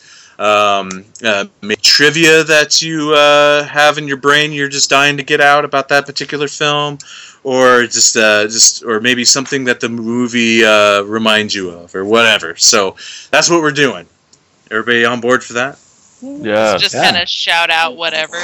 I am. Yeah. Well, I'll call on you, and I will say. So Hey. Terry, what? Nothing. Go ahead. I wanted to volunteer. Oh, you're volunteering to go You to first. pick me and do Halloween 1. Okay. All right. All right, Jason. Halloween 1. Totally. Totally. That's mine. Totally. Totally not here. Totally. That's a good one, PJ Souls, man. Yeah. Baseball cap. Okay. What? Totally. John, and I'm going to skip around to movies. I may come back to another movie that somebody hasn't gotten to do, but we'll just go for this for a little while. So, John, Rob Zombie's Halloween. Profanity. Lots of profanity. Skull effing, right? Skull effing. Uh-huh. You betcha. Dustin, Halloween 4.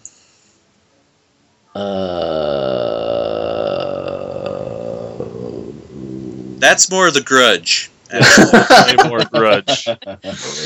Halloween 4, like just one word, or just No, just whatever.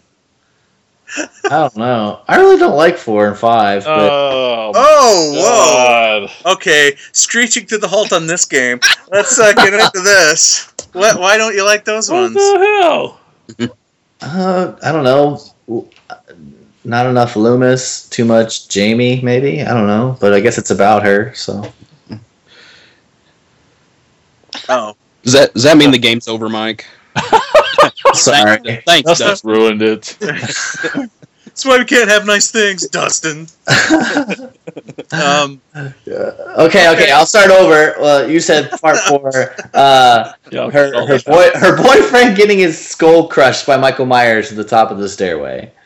That's the first thing that comes to mind now. Well, it's just I'm just a little taken back a little bit. I can't think of what to say because when Halloween fans talk, there seems to always be an extra love for 4 and 5, and I can get it with 5. Like 5 didn't go well with me the first time, but I've definitely grown to love that movie immensely. But I've always had a huge love for 4, so I don't know. I think it was just because like I got to see it in the theater when it first came out, and it was like, Myers is back, and it's been forever, and here we go. Danielle Harris, all that. Yeah, and those are all good things. It's weird. 5 gets really weird. Yeah, with the whole cowboy guy and all that. The cowboy guy, and it's just like this homeless guy, like gives Michael a place to chill out for a whole year, and but that's like 2 minutes in the beginning. I know. I'm not saying I hate them. I like them, and I want that box set. I'm just saying, like, man, so do I. So bad. They're a little weaker compared to, 1, 2, and 3, and okay. So you put 2, because that was gonna be my next question. Which ones of the franchise do you put above 4 and 5? Well, 2 doesn't get enough love, I don't think. And I obviously love the first one. I've seen the first one like a bazillion times. I have seen the second one not as much, but I really like the second one.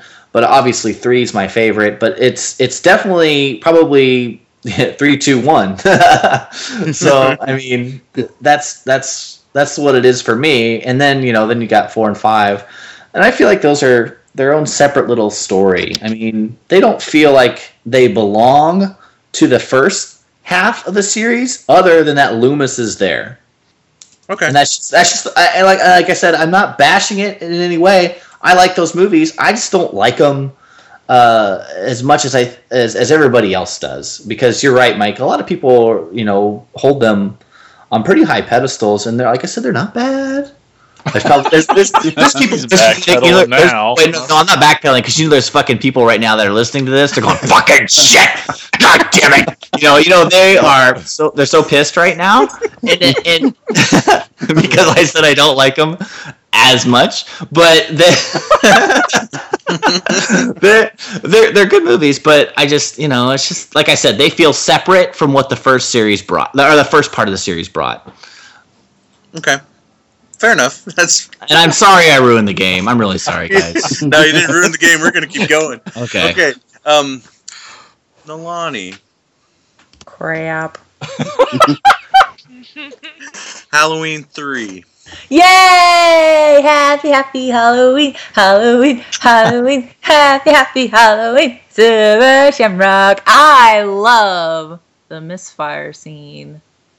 For those of you who don't know what I'm talking about, it's the scene where that really annoying lady who has to go back to Santa Mira to get her shipment. She's like sitting in her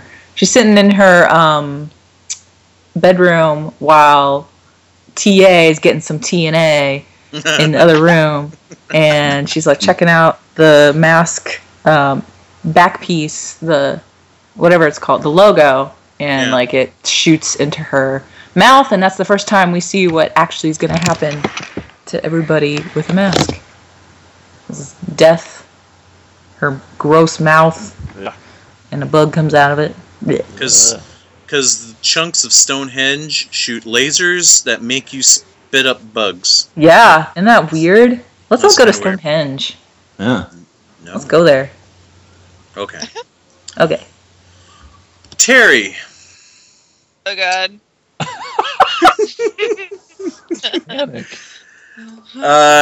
Halloween Resurrection. Damn it! I mean, that one has Busta Rhymes, right? Bust I've- at the it's- Bust. It's been a long time. You should have said Ask Oh, yeah. H2O because I just watched that one. Alright, I'll change the rules. Hey Terry, Halloween H2O. Oh, yeah, that movie. It's kind of, I think one of my favorite parts is when Jamie Lee is running from Michael Myers in his stupid mask. I'll say stupid mask first because I hate how he looks in that movie. Well, wait a minute, which mask? Because there's 3 of them in that movie. I know. Well, toward the one he's wearing toward the end, I don't know. It's just stupid. The one where they just took like a notebook piece of paper and wrapped it around his face, poked holes in it. Basically. But I love where she opens a closet door and looks in and she's like, ah, fuck, and she runs away. I'm like, huh, because she doesn't want to be in a closet again with him. Get it? Yeah. Does no one else get that? Yeah. It was funny. Oh. It was Terry, we don't funny. get it. I think you need to explain it some more. No, I don't. But there's another thing, a trivia thing. Can I say it, or is that going out of the game? We already fucked up the game anyway, so No, Sorry. keep going. Yeah, good job, Justin. I also there's a scene with Janet Leigh in that movie, who I always forget that's her like real life mom, but she's like playing a teacher at this school, and she's like quoting direct lines from Halloween '78. And then she's also like standing in front of the car from Psycho. Yeah, it plays the Psycho theme when she walks. Yeah, that too. It's a fun little thing that I didn't notice at all the first time I watched it forever ago. But this time I caught it and I was all giddy and excited. Okay, fun trivia. Name another horror movie that Jamie Lee Curtis and Janet Leigh were in together. Oh, I know this. I was just looking into this. Shit. Is this her extra credit, Mike? Yeah. Bonus question. Oh no. Bonus gold star. Come on, Terry, you can do it. I can't remember. It's a shitty movie. Here's a hint, Terry. You can't see through it when you're driving, but it Oh, shouldn't the be. fog. There you go. All right. I think maybe you're referring to the remake, I'm hoping?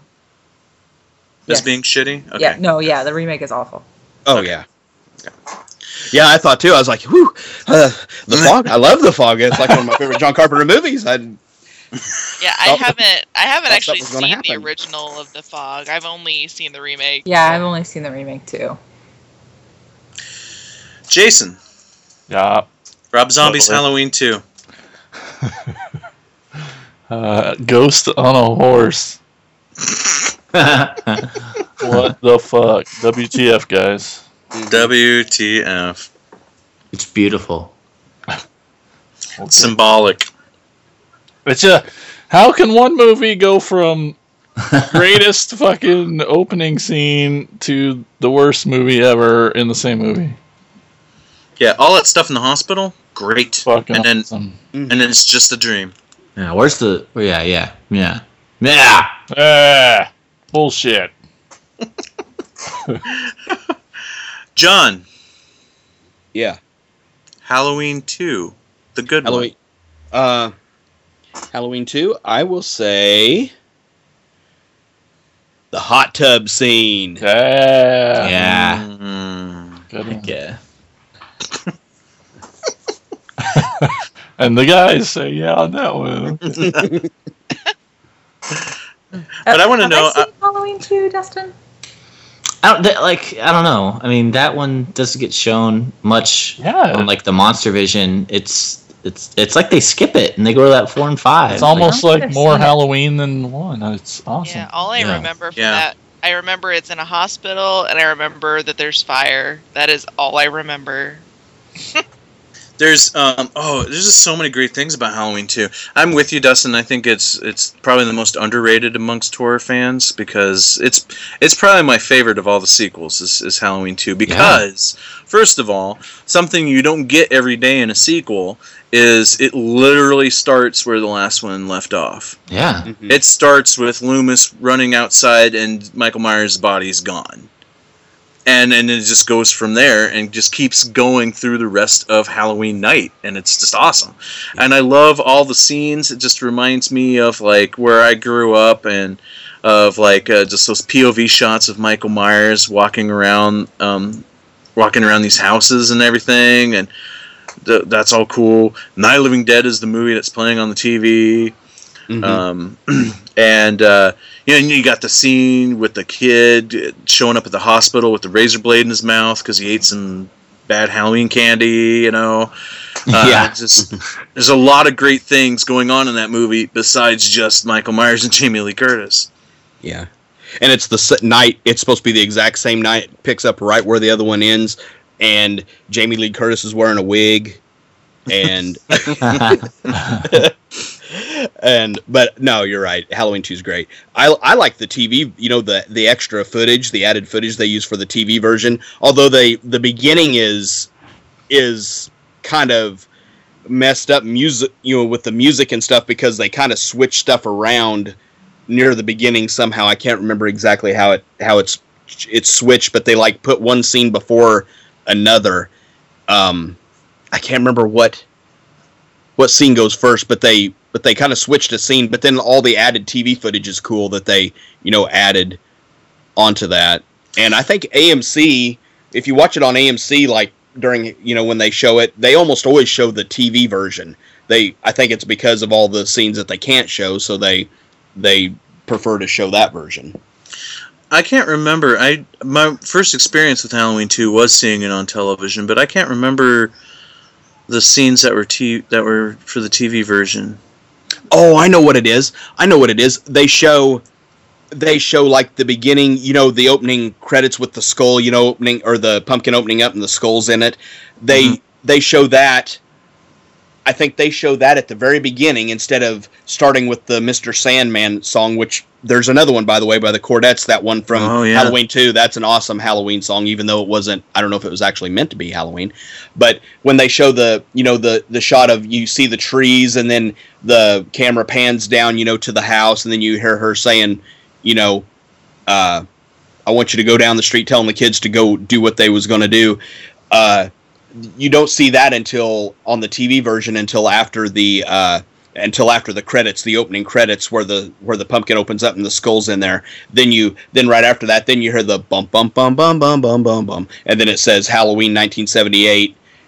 And then it pans down. And then when Loomis says you don't know what death is or whatever, however he says it, and then he runs around the back of the house, which actually I think he doesn't say that on the TV version, but he runs around the back of the house, and then they go right from that to where you see, and the music kind of messes up a little bit. It sounds funny, and then it goes right into the shot where you see Michael Myers' point of view as him walking in the back alleyway, and the dog starts barking, and then he goes into the people's houses that are watching the Night of the Living Dead and grabs the knife off the chopping block or whatever. I think that's how the TV version goes. Okay. Man, I'm with you, Dustin. I gotta get that box set. Yeah. Like I think I said that in the last podcast. I didn't want it until I watched Greg Mortis open it up on one of his YouTube shows. I'm with you. He showed all the cases, and it's just sexy. And they're actually in cases. They're not like in a slip thing where you pull the discs out of these cardboard things. They're actually in their own case, which is cool. Yeah. Yeah, I watched Greg Mortis' video, and I was just cussing him out the whole time. Love you, Greg. Yeah.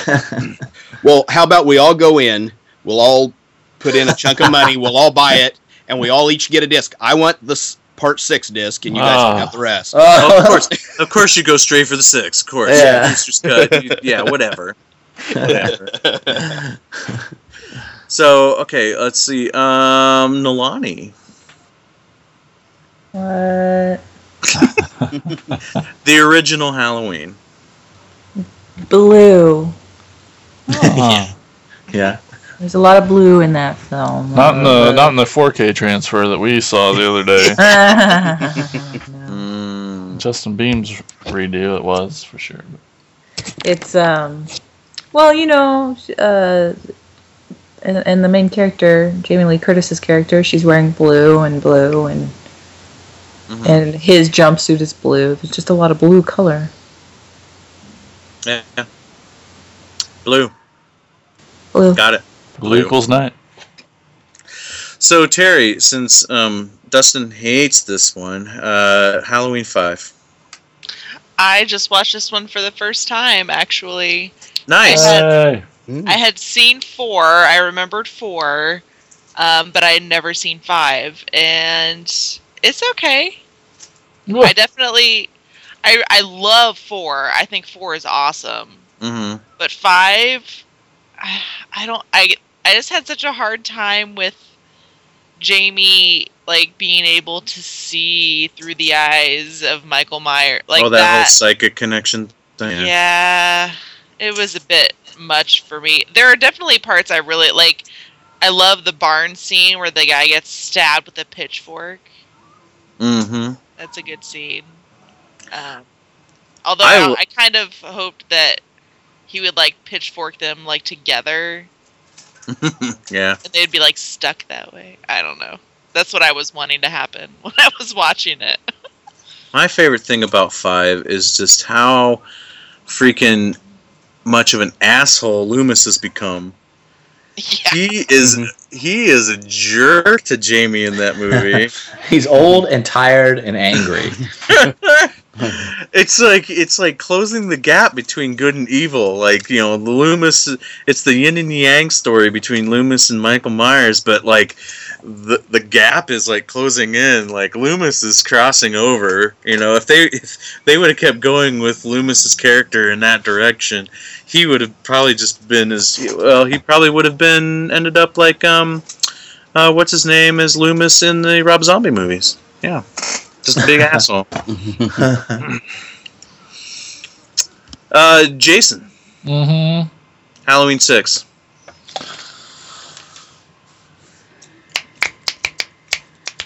Oh man, I just said his name. It's just so weird that what's his nuts is in that. Paul Rudd. Paul Rudd is in a horror movie.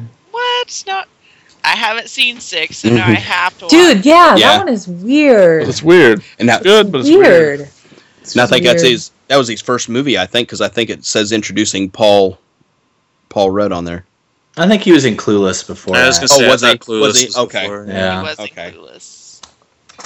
Okay, I was wrong. Sorry. But you're right. I think it does say introducing Paul Rudd, which is dumb movie. No, it's not dumb. I want to see the producer's cut. Am I the only person that hasn't seen it? No, I haven't seen it. I've seen the Wait, parts I on YouTube, but I've never seen the brand new, fully restored, awesome looking Blu-ray that's out. But Jason, didn't we watch the producer's cut when we had our Halloween marathon back in the day? When you say watch, do you mean like retain? Well, yeah, I don't retain much of it either. I could tell you anything about all of the Halloween movies except for that one. I For forget. some reason, I forget 6 so easily. I also forget that you say you watched a movie. You think it counts as watching the movie when you just because you had it on playing doesn't mean that you saw it. Whatever.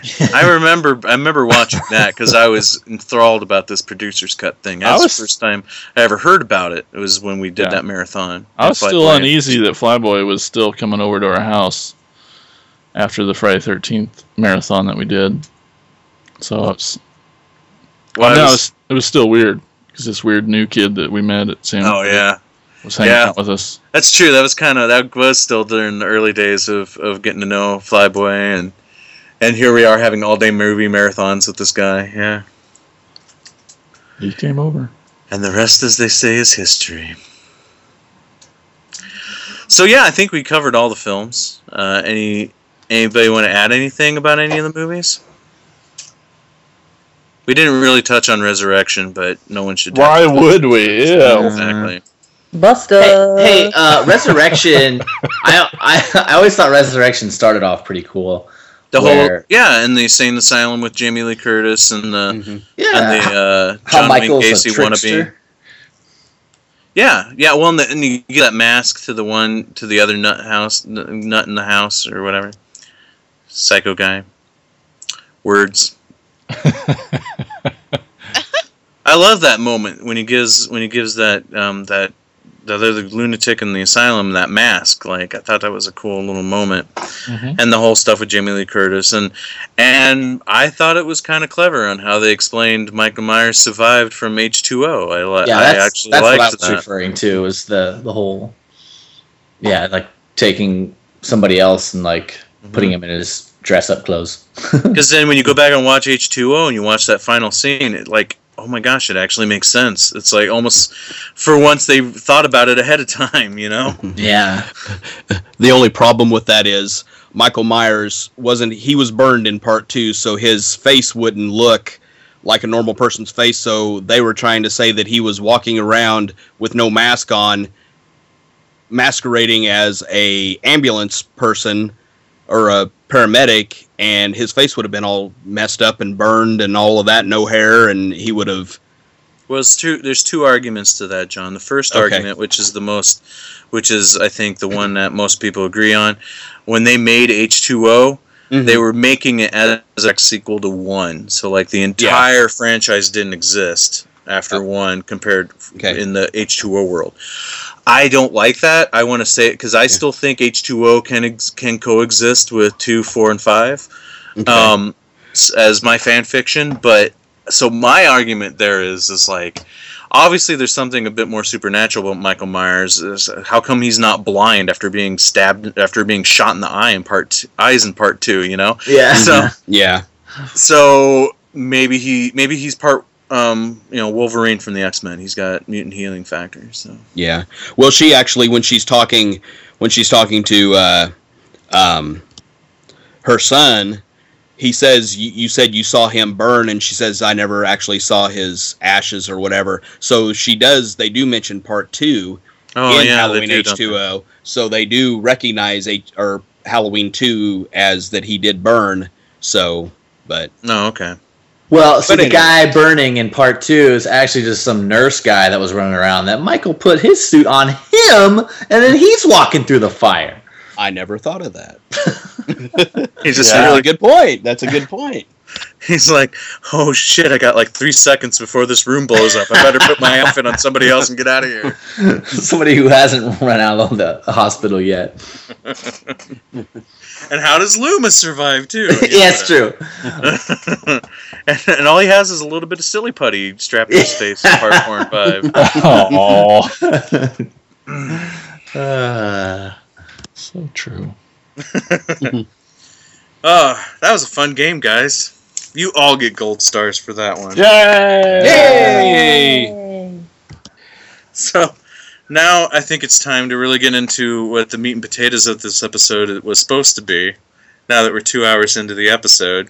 It's Halloween special, guys. Strap on, strap in. Whoa. What? Ed strap on. Strap in. Where's Freudian slip. Anyway, movies that we are recommending to watch tonight on Halloween. Or what is our favorite Halloween films to watch? Why don't we kick things off with... I always want to go to Dustin because of that pig mask I'm staring at. So we'll go with Dustin. Or you always stick him with the question first. Do I do that to you all the time? Yeah. Yes. At least I'm consistent. Okay, go ahead.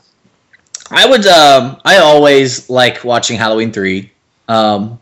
Obviously, just because it feels like it has some of the best Halloween atmosphere, and we watched that the other night. But definitely watch it on Halloween or all October. Who cares? It doesn't even matter. But you don't have to just watch and stick to Halloween movies or just Halloween themed movies. I think anything horror, pop in the old DVD player or VHS if you still got it. I would probably have to say, other than from a Halloween movie, I always watch. I don't own it, but it's been on Netflix. Pet Sematary. Love Pet Sematary. Still scary. I actually own Pet Sematary 2, which I still like. That's a good one. So the Pet Sematary series you can watch. They're always kind of creepy and eerie just because it's kind of like zombie-ish. What else? I'm trying to think of something. That one has a really good song too from the Ramones. Yeah. Oh yeah. Oh, yeah. How did we forget that? That was even played at Halloween Palooza. Yes. Let me see. I don't know. Oh, duh, Creep Show. I can't believe I haven't watched that yet this month. I think I watched it last month. So either Creep Show 1 or 2. Definitely both excellent movies to watch. But those are usually what I stick to if I'm not watching Halloween. So yeah. I think Mike left. Good choices. Good choices. Shit, I was on mute. I totally had that too. Damn it. Stop being on mute. Are you serious? Well, Again? somebody came down here and was going out the garage, so I saw him and doing laundry. Dang it. All right. Well, since you're off mute now, Jason, why don't you go? What are your Halloween picks? Hey guys, well I was looking up lists of movies that kind of take place in Halloween, and there was one on there that I hadn't seen, and I know I think John's talked about it a bunch because he really likes it, and I know you guys have talked about it before, but I'm like, I haven't seen this yet, and I remember Mike having it, and it was my first time watching it. I thought it was really good because it kind of takes place around Halloween in the movie, but Dark Knight of the Scarecrow. Oh yeah. Never seen it before. That's pretty good. It scared the shit out of me at the end. I thought the end was very much like May, where like the whole movie after he dies, you want him to come back as the Scarecrow, but you never know, and you never know. Mm-hmm. And then that last fucking minute of the film, he's fucking standing. I was like, I about shit my pants because I wasn't ready because I didn't think they were going to give it to us, and then they did, and it was awesome. Mm-hmm. And that is the great thing about that movie is that they just keep it. They don't come out and tell you that he's come back, and like it's very mysterious and ambiguous. There's a moment too where you're kind of thinking, well, maybe it's the little girl getting revenge. Mm-hmm. Well, there's a part that they actually, it was not in the original broadcast, that when they was getting ready to do it for the DVD, to put it out on DVD, they actually went back and filmed the little scene, and when the Combine is chasing the postmaster guy, and he's chasing, and they show it shift, that was actually not in the original TV broadcast. They actually, a lot of people say they remembered that, but they said that no, it was not a, that's the first shot that they clue you in on anything what's really going on. And again, I'm not even, I have been questioning it since then, whether I liked it or could have done without it. Like, did they give it away too soon? Mm-hmm. But it's cool, but. Well, they said like they wanted to make sure, I guess when they was, thought about doing a DVD and stuff, they kind of had always thought about, J.D.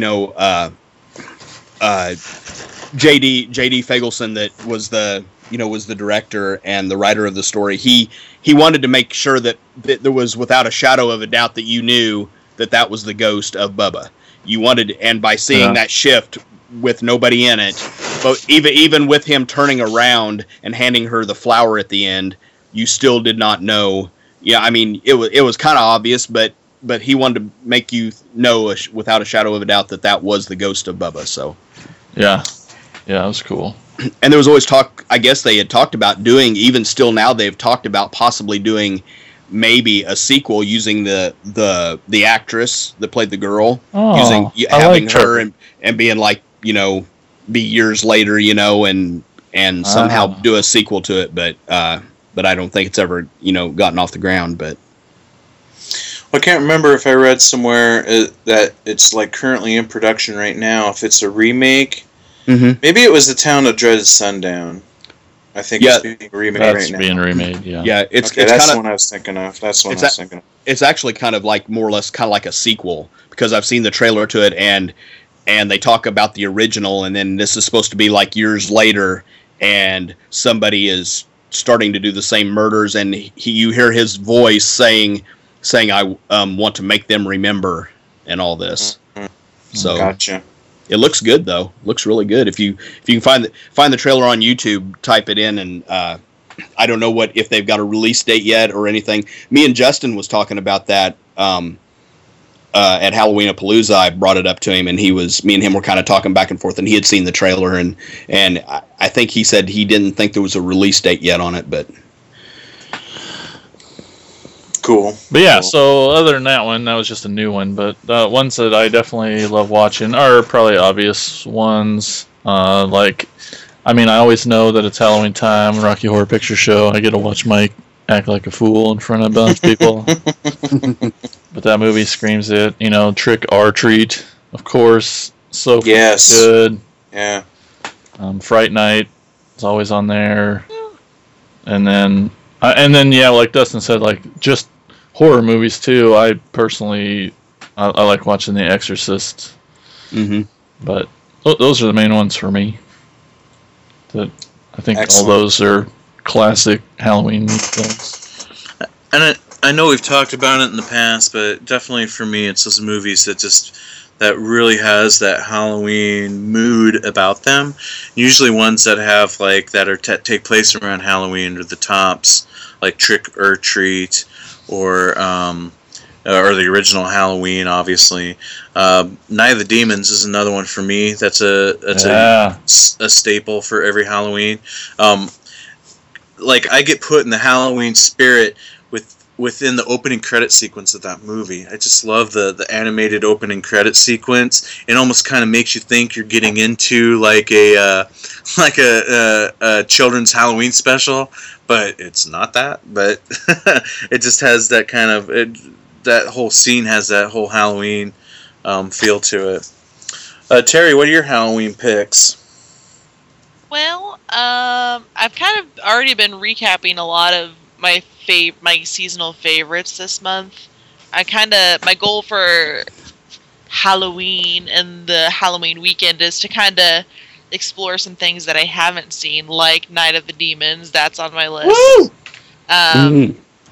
There are a few in the Halloween franchise that I still haven't watched that I want to tackle, like number 6. I need to revisit both of Rob Zombie's. I've seen the first one, but I don't really remember it, and I haven't seen the second one, so I want to watch those. I've seen them, but I kind of want to have a Scream marathon. Like, I'm just feeling a Scream marathon. It sounds fun to me. It's been a while since I've watched those. Well, hopefully you can get to 4, because sitting through 3 is... I don't mind 3. I like all of them. Three crossed the line for me, so I was done with 3. But I enjoyed 4, so... Yeah, 4 is a lot of fun, for sure. Excellent. Milani, how about you? I tend to go in the cartoon route. So, and really, these movies are movies I watch all the time. But The Nightmare Before Christmas is really a Halloween through Christmas. It's a fall, autumn movie. You can watch that at any time. But that was one movie that I remember the first time I saw it.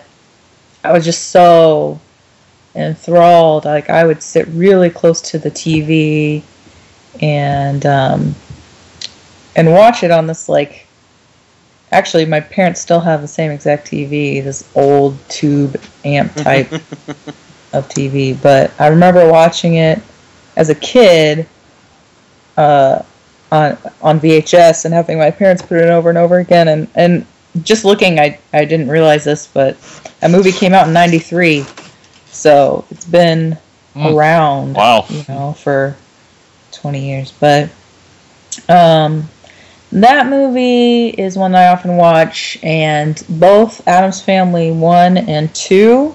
Nice. Those are ones that I just watch all the time. They're my comfort movies. And then really anything Tim Burton puts out has that nice gothy feel to it. So for me, Corpse Bride and Beetlejuice. Beetlejuice, yeah. And Sleepy Hollow is one. Sleepy Hollow, yes. Yeah, that one. Yeah, that one looks great. I was going to ask what everybody's thoughts was on The Corpse Bride, because that one kind of gets forgotten in comparison to Nightmare Before Christmas. Well, I think it gets forgotten because texturally, color-wise, it's much darker. You know, in Nightmare Before Christmas, there's some dynamic difference between the colorization of Halloween Town versus when it goes to Christmas Town. Mm-hmm. And you get differences and you get different emotions when you're watching it. So you have some sort of give and take with the balance of the film. Where Corpse Bride is just dark and dull the whole time. Gotcha. I still really like it. I thought... for me, I thought one of the problems was it just it's like really short. It is a short one. Yeah. And you mentioned Addams Family. I'm surprised nobody mentioned that during our music segment. The Addams Family. Dun-dun-dun-dun. There it is. Yeah. MC Hammer. Yeah. MC Hammer song. Yeah. Right. I remember the music video for that and the little thing, jumping around dancing. With MC Hammer doing in his parachute pants, yeah. It's awesome. In the graveyard. Will anyone ever be it for Halloween? Oh, for Halloween? Yeah. I don't know. You could probably do that. Just get some hair extensions. Hey, John, isn't the kid from Children of the Corn? Doesn't he play it in Addams Family?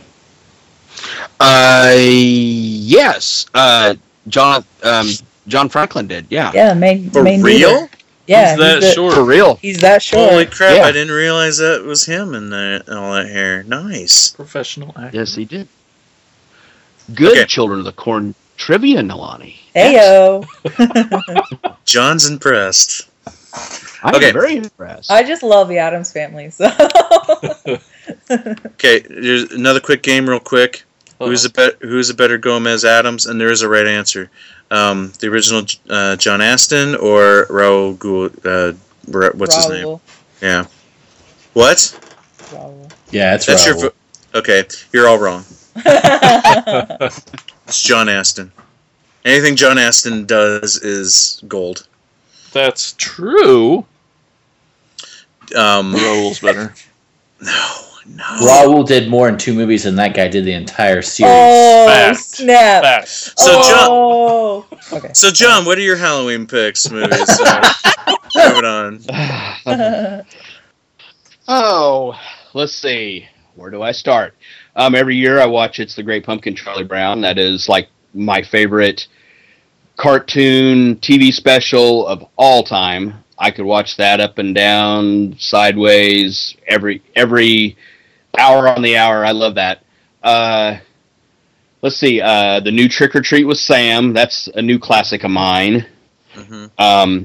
The old Trick or Treat with Sammy Kerr and Mark Price from Family Ties. I've always loved that movie. It's got so much Halloween, essence to it. I mean, because it happens on Halloween night and all that, so it's just really cool. No, it's a surprise. Sorry. That's okay. Let's see. Silver Bullet. I think because the final night happens on Halloween night. In the book it doesn't, but in the movie it does. And I can remember watching that in October.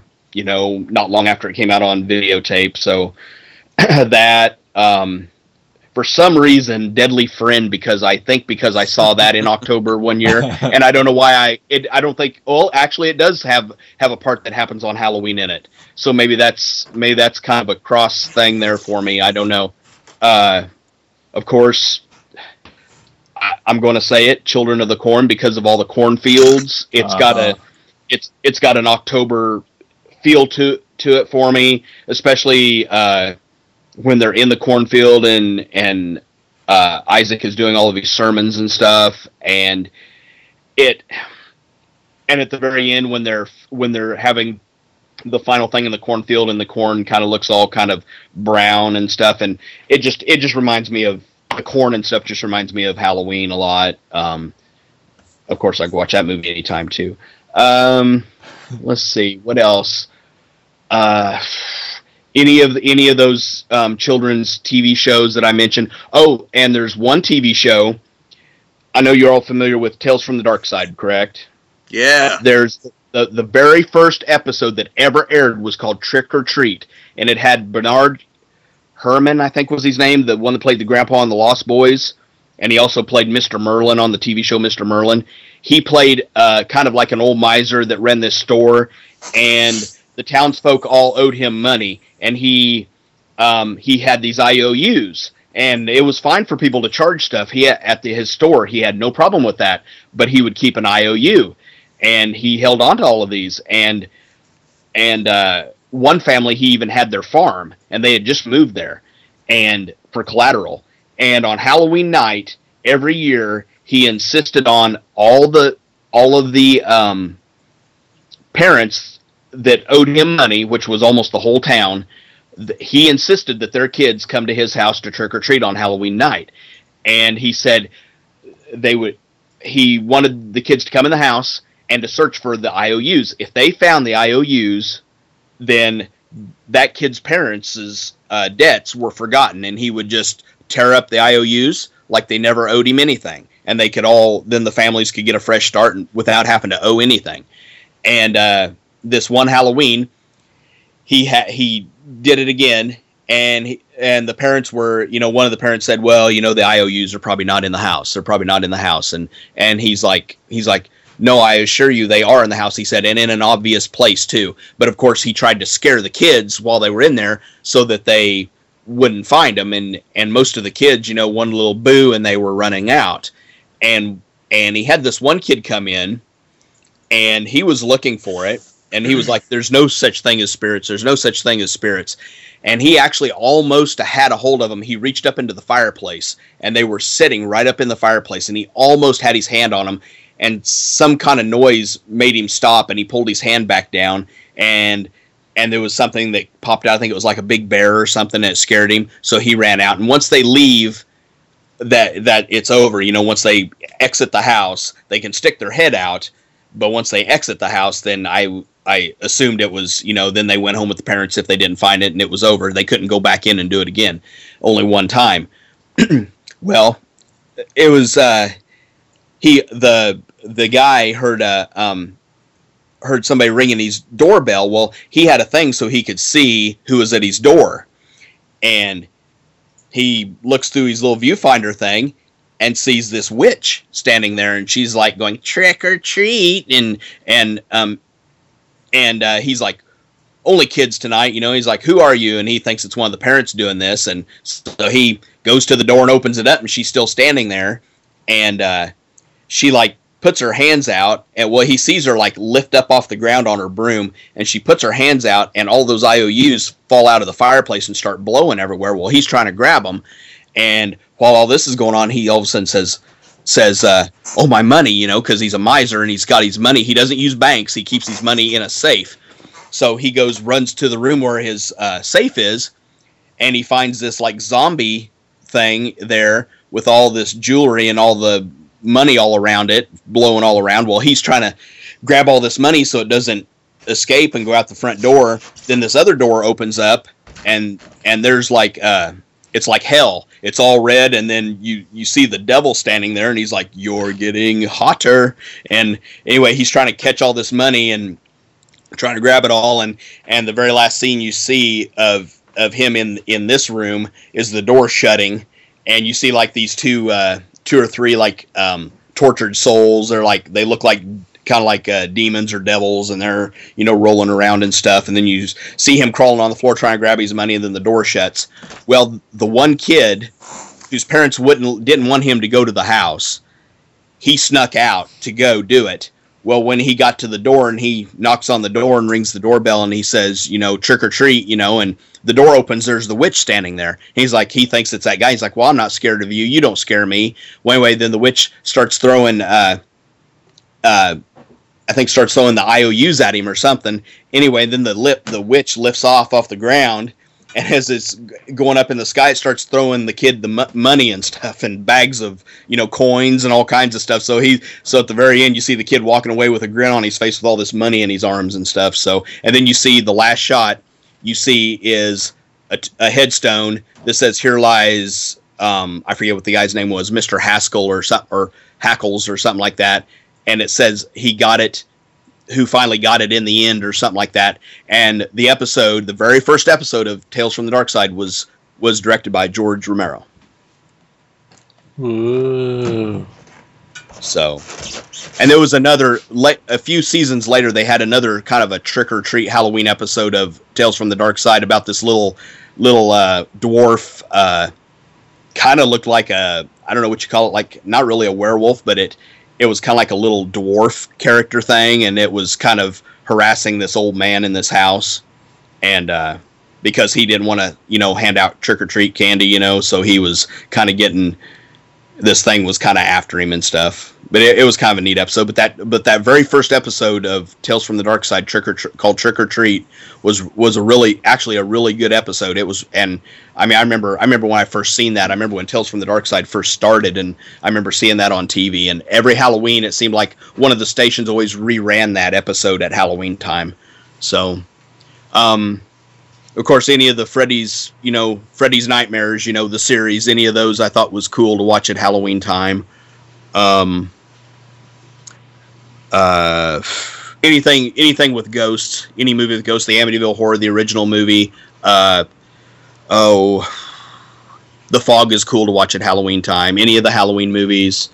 Yeah, I love even watching all of the, like the Halloween specials that they have on Destination, I think Destination America, like all the haunted places in America and all those. I like all those at Halloween time to watch. And but yeah, so there's some of the movies that I like to watch at Halloween time. Creepshow, the original Creepshow, I think's great. Kind of falls, I think I like the Trick or Treat anthology better than the Creepshow, but I've always liked the Creepshow one too. Jumping back.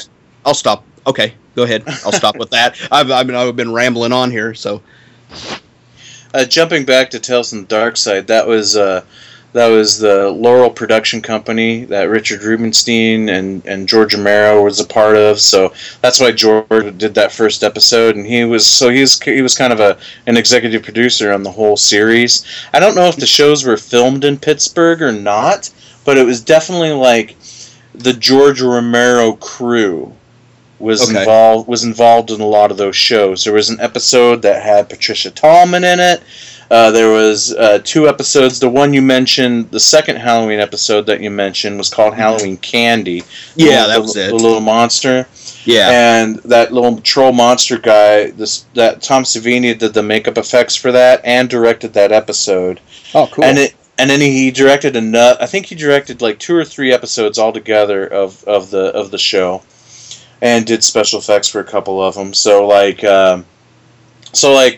was kind of like from that George Romero world, that George Romero era. So when they did the Tales from the Dark Side movie, George Romero was like a writer, one of the co-writers, and one of the producers of the movie, which that movie was originally supposed to be Creepshow 3. Oh, okay. Yeah. As a matter of fact, I think like the segment in the Tales from the Dark Side movie, the one with Buster Poindexter, with the cat and everything, that one was supposed to be in Creepshow 2, because there were supposed to be more segments to Creepshow 2. And the cat segment in Tales from the Dark Side of the movie was supposed to be in Creepshow 2. It didn't make the cut, so they used it in Tales from the Dark Side movie. Cool. Which I love Tales from the Dark Side movie.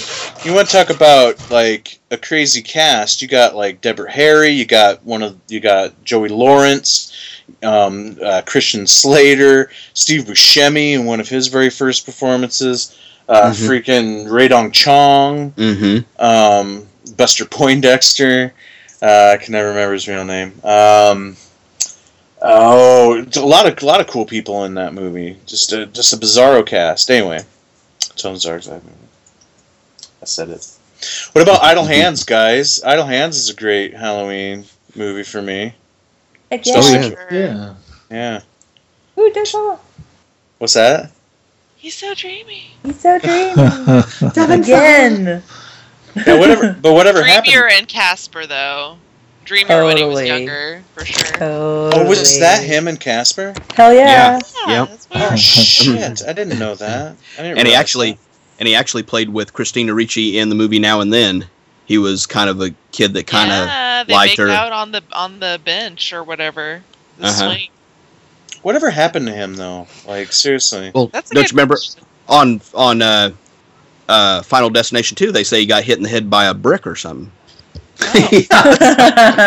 And that's all they say. Oh, speaking of that, who thought everybody seen the Final Destination 5, the last one that was made? Yeah. Hell yeah. Oh, what did you think about that tie-in with that? Wasn't that awesome? Dude, that is the best one. Don't ruin it for them. Cool. They haven't seen it yet. I didn't say anything. I just said tie-in. I'm not saying nothing. Yeah. All right. Don't ruin it. It's you want to watch it. It's amazing. All right, I'll watch it. I'll watch it. I kind of actually had the urge to go back and just do like a marathon of the series, give it another chance, but I probably won't. No, just watch 5. But back to Idle Hands. Well, back to Devon. Is that his name, Devon? Devon. So yes, Devon. Shit. You were saying what happened to him. So and I think he just disappeared. Like, I think maybe he was like, you know what, I'm done. Because he hasn't really been in anything else. He was one of those up-and-coming pretty boy actors that you thought was going to be, like, part of that generation of, like, the 90s. Brat Packers or whatever. But that's 80s, dude. well, I know that's 80s. I couldn't think of other what they're called nowadays. And then he just disappeared off the face of the earth. And like in my opinion, I thought he was the most talented out of any of those guys. Like his physical comedy work in Idle Hands, I'm going to say it, Terry. It ranks up there with Bruce Campbell. I guess I've never thought to compare those two, but okay. Well, like when you really think his hand is possessed, he does some great.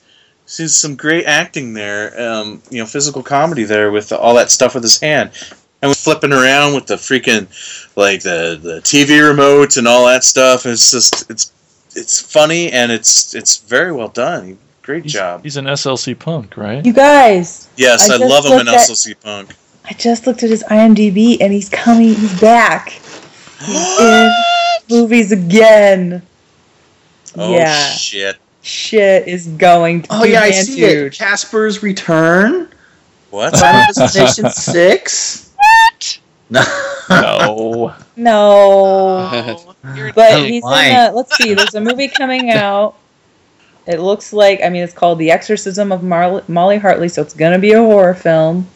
Yay. Coming out 2015. Let's see, Life on the Line, what's that about? Not a horror film. But he's back, so whatever he was doing, he's done with doing, and he's back. So yay, Devin Solo, we love you. Didn't that have? Wasn't that an early movie for Jessica Alba? Yeah, it was like I think her first or one of her firsts. Hmm. Wait, it may not have been her first because I think she started really young, like pre boobs. What? What? That's how you're judged by age from Mike. Yeah, before your boobs pop out. Oh. Before you are in the whole last half of the movie in a very skimpy dress and your boobs hanging out. Idle Hands is so good. It's so funny. And what about for? Go ahead. Go ahead. No, I was just that. So then I was, but I would. Okay. But fuck it, John? Mike, go. No, go ahead, John. I was just going to say any of the Harry Potter movies because they've got kind of the Halloweenish, kind of a. Hear that, Fly Boy? Watch those movies, damn it! Yeah. I don't consider them to be good movies to watch for Halloween since the ABC Family Channel shows them all year round 24/7 anyway. Well, it's because you should watch them all year round. I'm not saying they're bad movies, but come on, let's give some other movies a chance in the Halloween season. Right, since we're already showing all the Harry Potter movies 24/7. I actually saw they're listed on a couple of appropriate for children lists, here, what you should show your children at Halloween. Any Harry Potter movie. But honestly, I think by Harry Potter 3, if your kid is under the age of 10, they shouldn't be watching it. Because it gets pretty damn dark. See, here's the thing, and he's asleep now, but my son, so he's left the show. Sorry, guys. I know you were going to replace me with him. I knew it. That's why I made him go to bed. He can watch Harry Potter movies. He can watch the Pirates of the Caribbean movies, and I don't get it. How is he not terrified and traumatized? Because he's scared of everything else. But he watches those. I don't know if it's association of the fact that he also owns all the Lego games for those, and maybe that has kind of eased him into it. I don't know. Disney safe. Oh. No, but I agree with Nalani. There's definitely some dark stuff in Potter movies. It gets pretty creepy and scary in some of those, especially in the later ones. Start dying and getting hurt. Yeah. Yeah. Yeah. 4, it's people actually start dying. And then they turn into horror movies, guys. It's really So Idle Hands. Thought I was on mute again for a second. Fuck. Oh no, you were there. Okay. The opening. I just want to say you guys keep making me change the subject on Idle Hands, man. It's not fair. It's good. Devin Sawa, woo! Seth Green, woo! Oh yeah. And that other guy. From the Mighty Duck movies. Woo! Yeah, that guy. I didn't realize that was the kid from the Mighty Duck movies until late one night I had a Mighty Ducks marathon on Netflix by myself, and that was sad of me to do that, but I didn't realize it was the same kid. Hell yeah.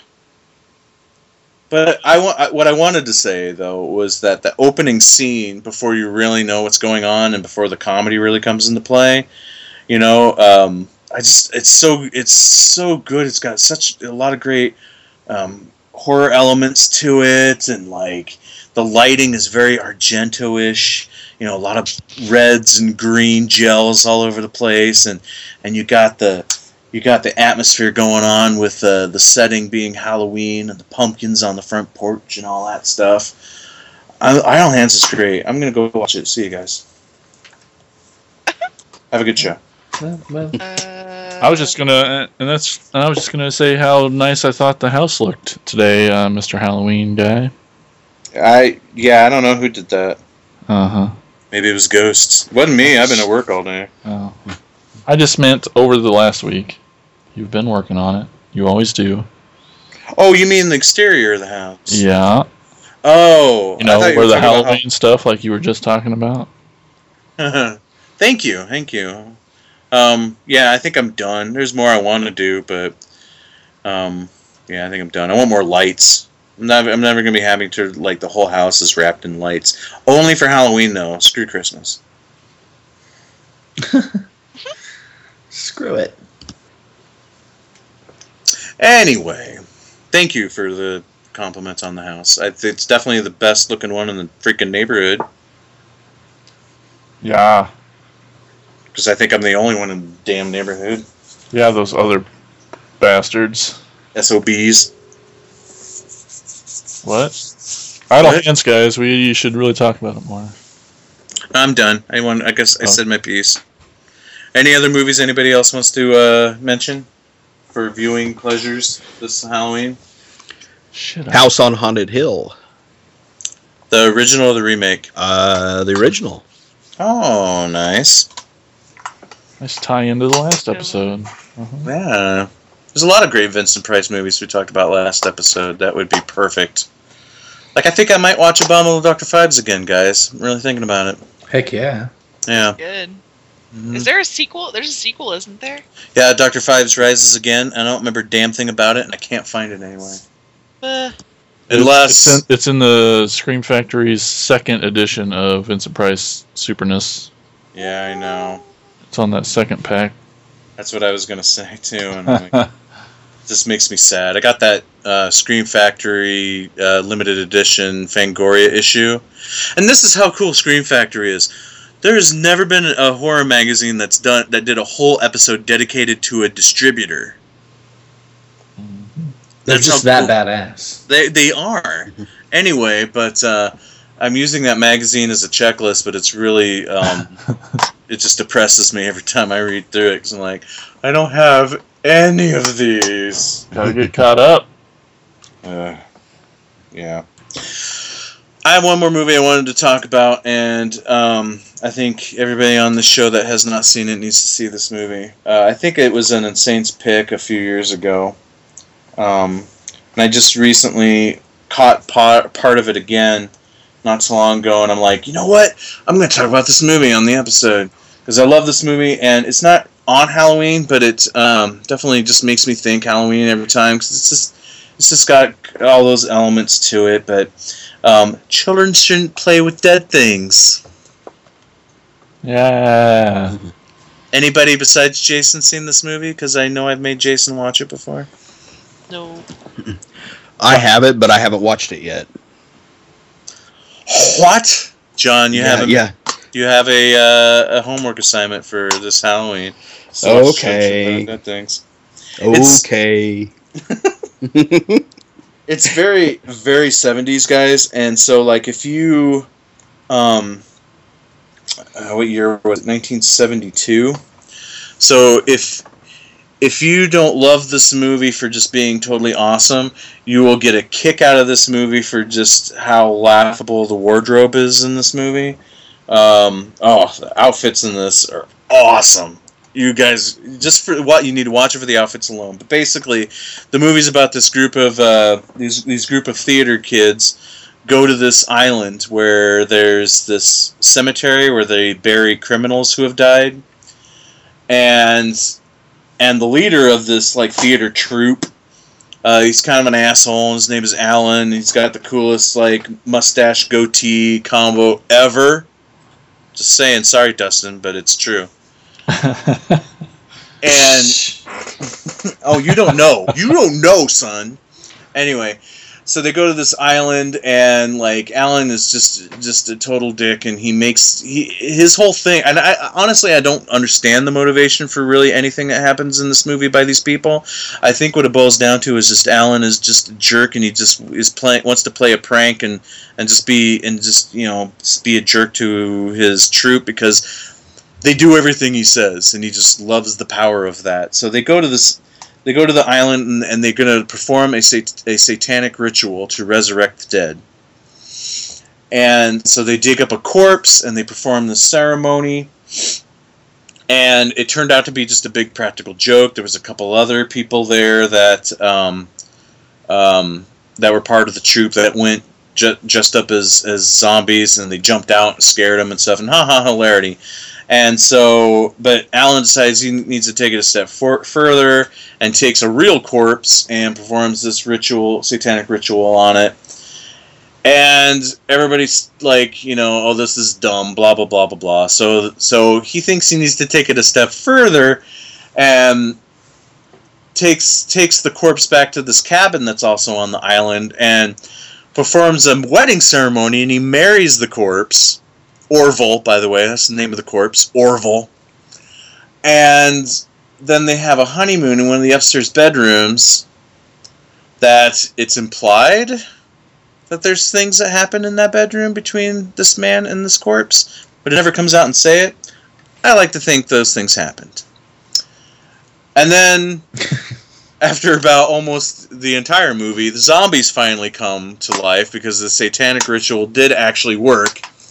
And so for the last 15 minutes of the movie, it's just zombie mayhem and these people trying to survive. And they just get killed off pretty darn quickly because they're idiots. And you need to see this movie. It's awesome. I love the makeup in it. It's definitely like low budget, over the top zombie, latex and cotton and grease paint appliances. But I think they look cool. I really love the look of these zombies in this movie. The characters are crazy and outrageous. It's really funny. I wouldn't say it's not really scary, but it's very atmospheric. I just love all that, they have like the fog machine going constantly when they're outside. There's this fog everywhere all the time. And you got tombstones everywhere, and and of course the zombies, and I just love like the creepy night music or night sounds of like the creatures in the night, like birds and whatever. It's just watch it, guys. Watch it. Children shouldn't play with dead things. I'll watch it this weekend. Yay! I seriously love this movie, guys. It's one of my favorite movies of all time, right, Jason? That's right. He makes me say it. I love this movie so much, and Jason knows that. But guys, the movie's not that good. He just oh my god, because he's one of those weirdos who likes bad movies. This movie's. What do you mean this movie's not that good? You just have to watch it to find out. What is wrong with this movie? It's made for negative $10. Oh, so it's all about budget. Budget makes the movie good. It's on. I'm just saying he's beaming about it right now, and I know he loves it so much, but it's probably because of some personal connection. I don't know, some nostalgic connection. It's just good, son. Yeah, Dad. Whatever, fine. But yes, y'all should watch it so you can. You know what we need to do is next time we have a movie party, I'm bringing Children Shouldn't Play with Dead Things. Yeah, let's do it. Yeah, see, Dustin's there. Alrighty. He's sold. Because you can at least admit, Jason, that it would make a great party movie. Okay. Oh my god. Yeah, you think the Star Wars Holiday Special makes it good. Oh, no, I know that. No, that was. Yeah. That's just for pure torture. that was pretty good. Hear a room full of people go, oh, what? After an hour and a half of family Wookiees talking. Those are your stars of the movie, is the family Wookiees. Lumpy! Alright, guys, you guys about Halloweened out? Yeah, it's so awful. It's the worst time of year. Happy Halloween, Halloween, Halloween.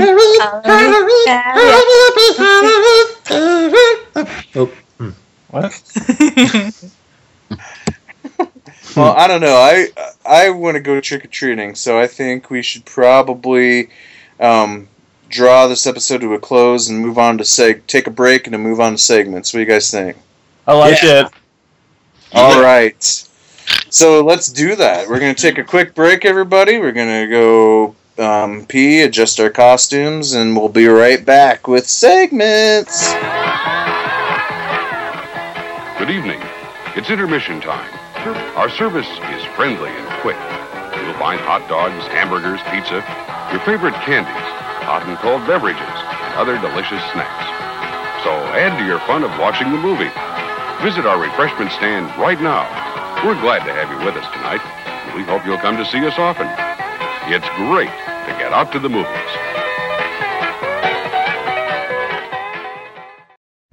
Do you find your life lacking meaning and purpose? Do you get up every morning and say, there's gotta be a better way? Are you a horror film fan and don't understand why your friends and family hasn't seen Necromantic? Do you know people who say that they love Jason from the Nightmare on Elm Street movies? Are you bored with your current podcast? Do you find yourself answering these questions out loud and getting weird looks from other people in your office? Well, now you never have to worry about those nasty stains again. Now you have a meaning to your boring, miserable life because now you can listen to Attack of the Killer Podcast. That's right, Attack of the Killer Podcast. Attack of the Killer Podcast has all the vitamins and minerals for a well-balanced breakfast. On Attack of the Killer Podcast, you can marvel at the crew as they discuss various horror films, such as High Tension and High Tension. Listen with your ear holes as the attackers pick a topic and then derail from that topic for at least an hour every episode. Be extremely disturbed as you learn the true love Insane Mike has for his Jason Goes to Hell DVD. But wait, there's more. The gang at Attack of the Killer Podcast give you their guarantee that every episode will contain at least 2 hours of in-depth horror discussion. Or at least until they get bored, which usually happens after about the first 30 minutes. Listen to what this satisfied customer has to say about Attack of the Killer Podcast. Who the hell are you? What are you doing in my bathroom? So don't wait. Follow the rest of the mindless sheep and listen to Attack of the Killer Podcast. Attack of the Killer Podcast can be heard at attackofthekillerpodcast.com or at stitcher.com. You can also follow Attack of the Killer Podcast on Facebook at Attack of the Killer Podcast or on Twitter at AOTKP. So act now. Offers limited. Operators are standing by. Blah blah blah blah blah blah blah blah blah blah blah blah blah blah blah blah blah blah blah blah. And we're back. Okay, so it's segments time here on Attack of the Killer Podcast Halloween Special. Let's start with shout-outs. It's time for shout-outs! Shout-outs! Shout-outs! Shout-outs! Shout-outs! All right, here we go. So I asked, what are your favorite films to watch that put you in the Halloween mood? And on Facebook, we got Justin Wadersky. He says, well, I would most certainly never watch Halloween. That would be ridiculous. I think he's lying. We had our pal Willis Wheeler. He says, Trick or Treat, Nightmare on Elm Street, and Jason Lives. Am burned out on the Halloween movies. Ooh. Could understand that. Am I on mute? Is everybody hearing me? Okay. Yeah. We had Derek Patello. He says Halloween 3, Rosemary's Baby, Trick or Treat, and The Great Pumpkin. Yes. You know, the one thing that bugs me about Trick or Treat is that you have to overpronounce the R to make sure people know you're talking about the right movie. Trick or treat.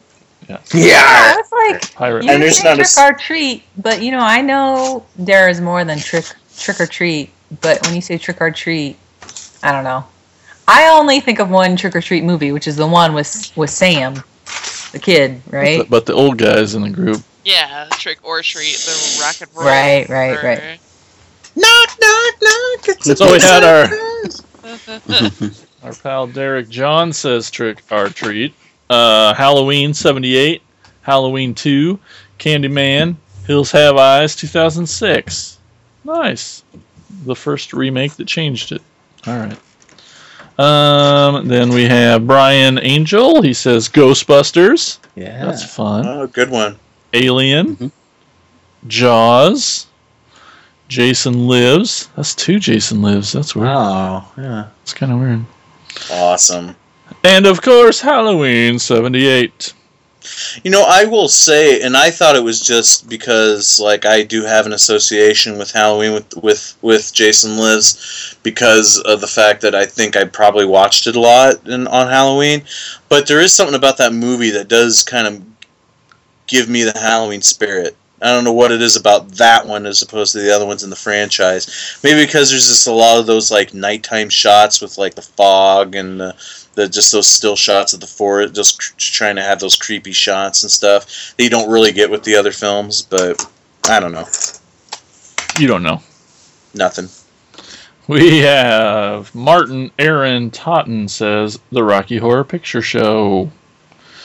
Randy Snodgrass II says Halloween 1, 2, and 3, Fright Night, and any of the Friday the 13th.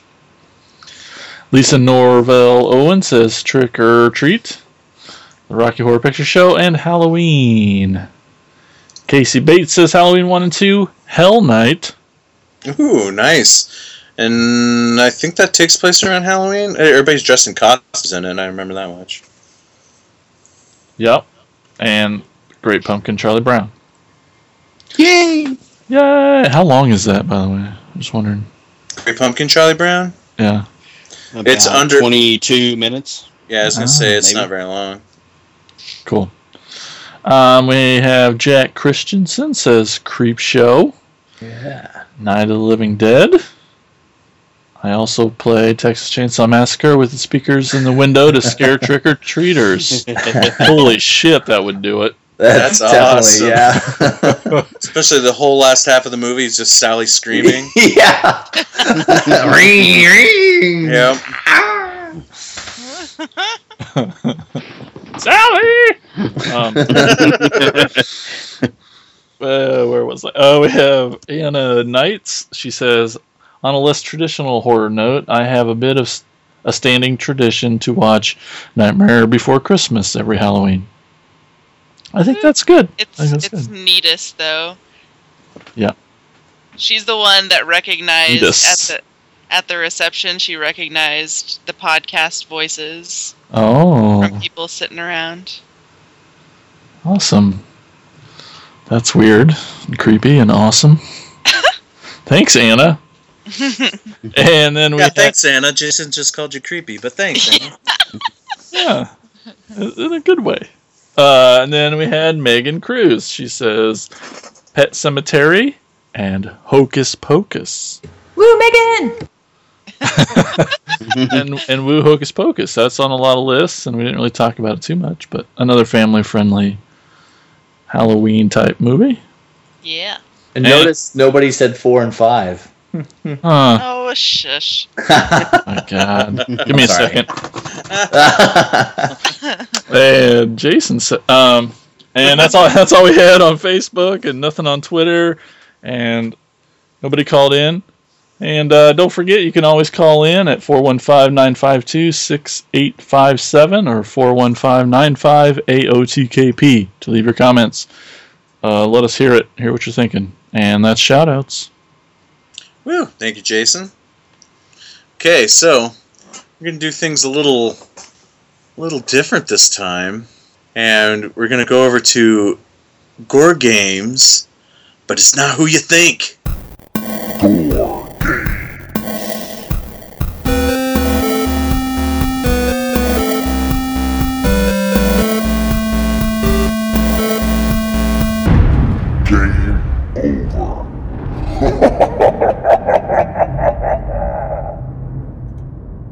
Hey, Gore Games! It's me, Elizabeth, and I am here to present a fun game that I've been playing for, the past months, just because I like to take my time with games. On the 3DS, Luigi's Mansion Dark Moon. This is a fun game for all ages. I'm pretty sure it's rated E. And I'm playing it on 3DS. It is available also. Hold on. I'm terrible. Luigi's Mansion Dark Moon. No, it's available on 3DS only, right? Yeah, it's an exclusive. Yeah, it's an exclusive. Okay. And the only reason I'm screwed up on that is because there was a Luigi's Mansion for the GameCube. Is that correct, Dustin? Yep.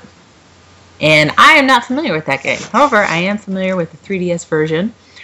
So the sole story of the game is Luigi has come upon this valley that is underneath fog.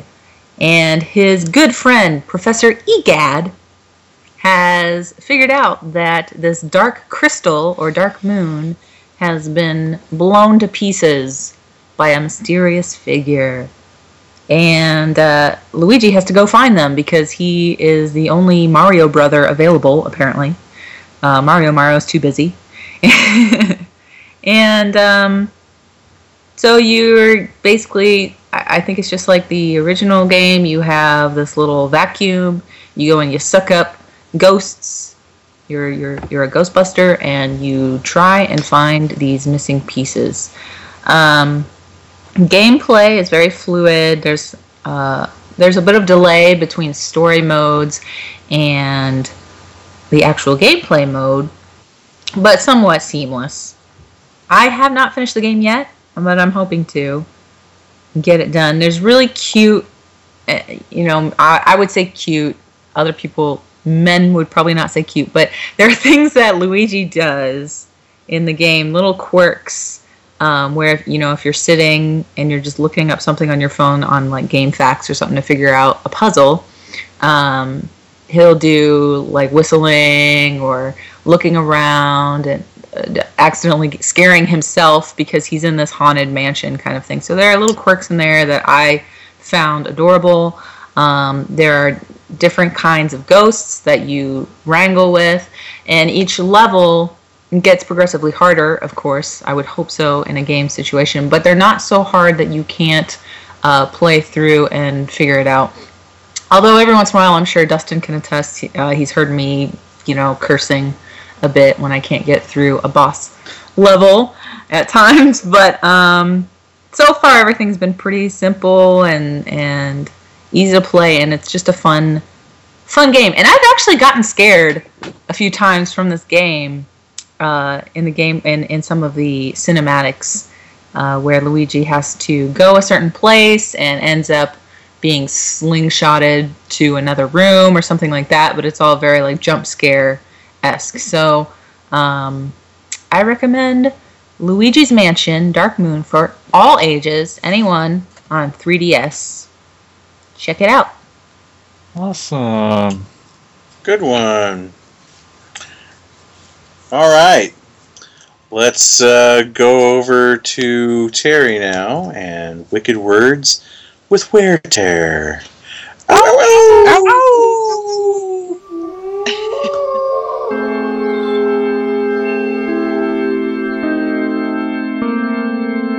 Wicked Words with Wear Tear.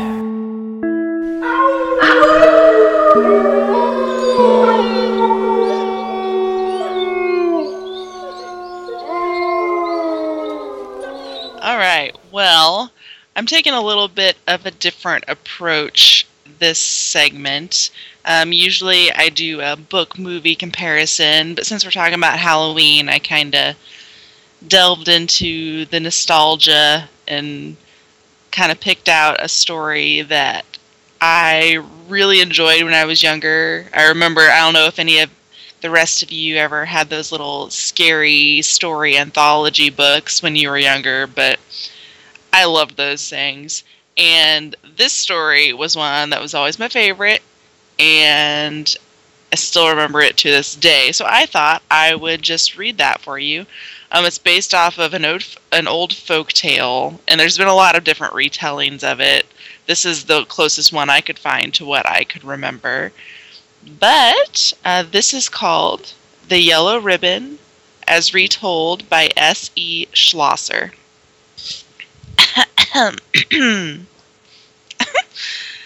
Jane wore a yellow ribbon around her neck every day. And I mean every day, rain or shine, whether it matched her outfit or not. It annoyed her best friend Johnny after a while. He was her next-door neighbor and had known Jane since she was 3. When he was young, he had barely noticed the yellow ribbon, but now they were in high school together, and it bothered him.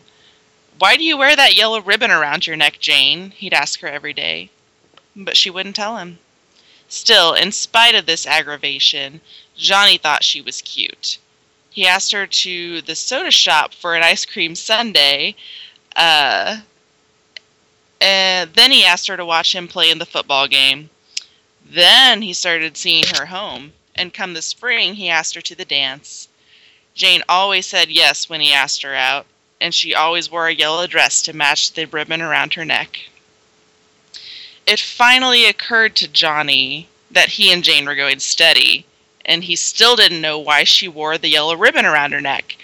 So he asked her about it yet again, and yet again she did not tell him. "Maybe someday I'll tell you about it," she'd reply. Someday. That answer annoyed Johnny, but he shrugged it off just because Jane was so cute and fun to be with. Well, time flew past, as it has a habit of doing, and one day Johnny proposed to Jane and was accepted. They planned a big wedding, and Jane hinted that she might tell him about the yellow ribbon around her neck on their wedding day. But somehow, what with the preparations and his beautiful bride and the lovely reception, Johnny never got around to asking Jane about it. And when he did remember, she got a bit teary-eyed and said, "We are so happy together, what difference does it make?" And Johnny decided she was right. Johnny and Jane raised a family of 4, with the usual ups and downs, laughter and tears. When their golden anniversary rolled around, Johnny once again asked Jane about the yellow ribbon around her neck. It was the first time he'd brought it up since the week after their wedding. Whenever their children asked him about it, he'd always hushed them, and somehow none of the kids had dared ask their mother. Jane gave Johnny a sad look and said, "Johnny, you've waited this long. You can wait a while longer." And Johnny agreed. It was not until Jane was on her deathbed a year later that Johnny, seeing his last chance slip away, asked Jane one final time about the yellow ribbon she wore around her neck. She shook her head a bit at his persistence, and then said with a sad smile, "Okay, Johnny, you can go ahead and untie it." With shaking hands, Johnny fumbled for the knot and untied the yellow ribbon around his wife's neck. And Jane's head fell off. The end. Yeah. Oh my goodness. Love that story. That's awesome. Thank you so much, Terry, for that. Mm-hmm. And now we're going to take a trip down memory lane.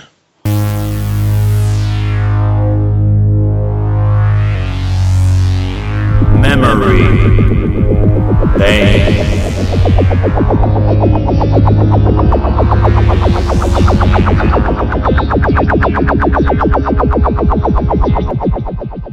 Cool. Well, kiddies, tonight is the night we've all been waiting for. The night where monsters lurk around every corner and the scares are all around, not to mention the candy. For this Halloween edition of Memory Vein, I wanted to search through the old orange and black memories of autumn's past to see what creeps up. I always get nostalgic and a little teary-eyed for the good old days of trick-or-treating, as it was great this time of year when the end of October arrived, and on the 31st, I couldn't wait for the sun to go down. As a kid, I can remember being Buck Rogers, a Star Wars character that for the life of me don't remember now if it was Darth Vader or a Stormtrooper. Heck, I was even the Fonz one year. But with whatever disguise I decided to go with, it didn't matter. That night was the best night of the year, and I had waited all year for it. Back in the 70s, strolling through your hometown wasn't relatively dangerous, and you didn't have to be fearful of what you might find in your pumpkin pail. But in the 80s, razor blades and apples changed all that, as reports of poisoned and tampered goodies made the fun of going door to door more limited, at least for a few years, to the people you knew. I remember our local hospital offering x-rays of your nightly loot, and even one year when there was so much talk about the danger of what people were doing to the things they were handing out, that I simply stayed home. Of course, I can recall a few other Halloween seasons when parts of it were a bit of a downer. Wading through a yard full of mud to ring a doorbell, only to get stuck up to my knees. I was a little squirt back then. Certainly ranks high, as well as the time I awoke the morning after Halloween to find our pumpkin smashed on the road. But those events, as dismal as they were, didn't change the love of the holiday for me, which brings me to one of my favorite memories. Only this didn't start during the season of pumpkin patches and scarecrows. It was June, 1984. Okay, I admit it. I was a huge fan of Steven Spielberg films in the early 80s. When I heard that a movie by him was going to be released in the summer of 84 called Gremlins, I was counting down the days to opening weekend. That is, until I saw the trailer for another 84 summer flick, Ghostbusters. This film seemed to have it all. Humor, scares, outstanding special effects, and, oh yeah, a hot Sigourney Weaver. And it did. I saw it twice during its opening month, and I couldn't go anywhere that summer without humming the theme song in my head. I even bought a Ghostbusters candy bag that Halloween, which, by the way, I still have. Flash forward to October of 1985. We had just purchased our first VCR, and my days of roaming the aisles of the video stores were just beginning. There were some video outlets that would let you reserve a movie to pick up on a certain date, although it usually depended on if the person who had rented it last decided to bring it back or pay for another day's rental fee. But I remember that year was special because Ghostbusters had just been released on VHS, and if I could rent it on the day when ghosts, goblins, and witches roam free, it would be the best one ever. So we reserved it earlier in the week and waited patiently at the video store on Halloween until finally it arrived. I couldn't wait to get home to watch it, and must have rewound it at least 3 times that night. Many more Halloween seasons would come and go with a lot of horror movie rentals, but renting Ghostbusters will always be my best Hallows Eve memory and is still one of my favorite films today. Halloween in the autumn season. It's always had an effect on me that no other time of the year can compare to.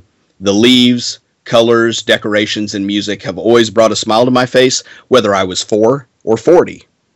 I guess now it takes me back to my feelings as a kid, and maybe that's part of the magic. I still can't go into a store around October without wandering the costume, candy, and decorative aisles, always on the lookout for that next cool item to collect or just to take in the scenery of Halloween. How about you? Do you have a favorite memory? Did you enjoy Halloween more as a kid, or do you enjoy it more now as an adult? No matter what year it is, though, 3 things are for certain. The Monster Mash will always be played somewhere during a Halloween party. Linus will sit in the pumpkin patch every year on television to wait for the Great Pumpkin. And in Haddonfield, Illinois, you can't kill the boogeyman. Stay safe tonight, everybody, and have a happy Halloween. And that's my Halloween edition of Memory Vein. Very cool. Awesome. Guess it's time. Guess it's time for Insane's Picks.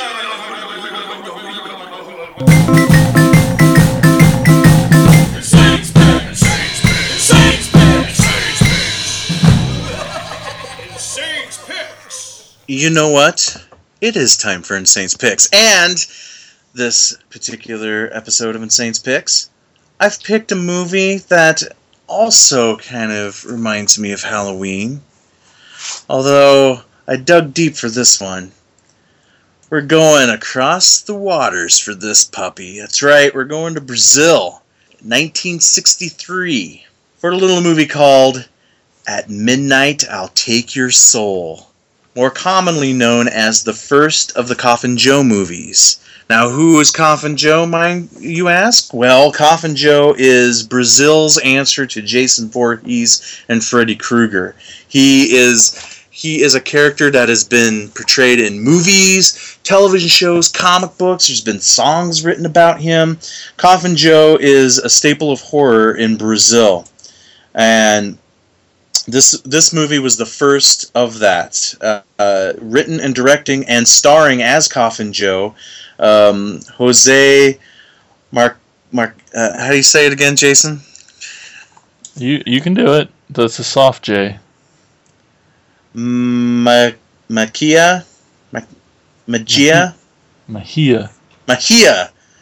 Marins,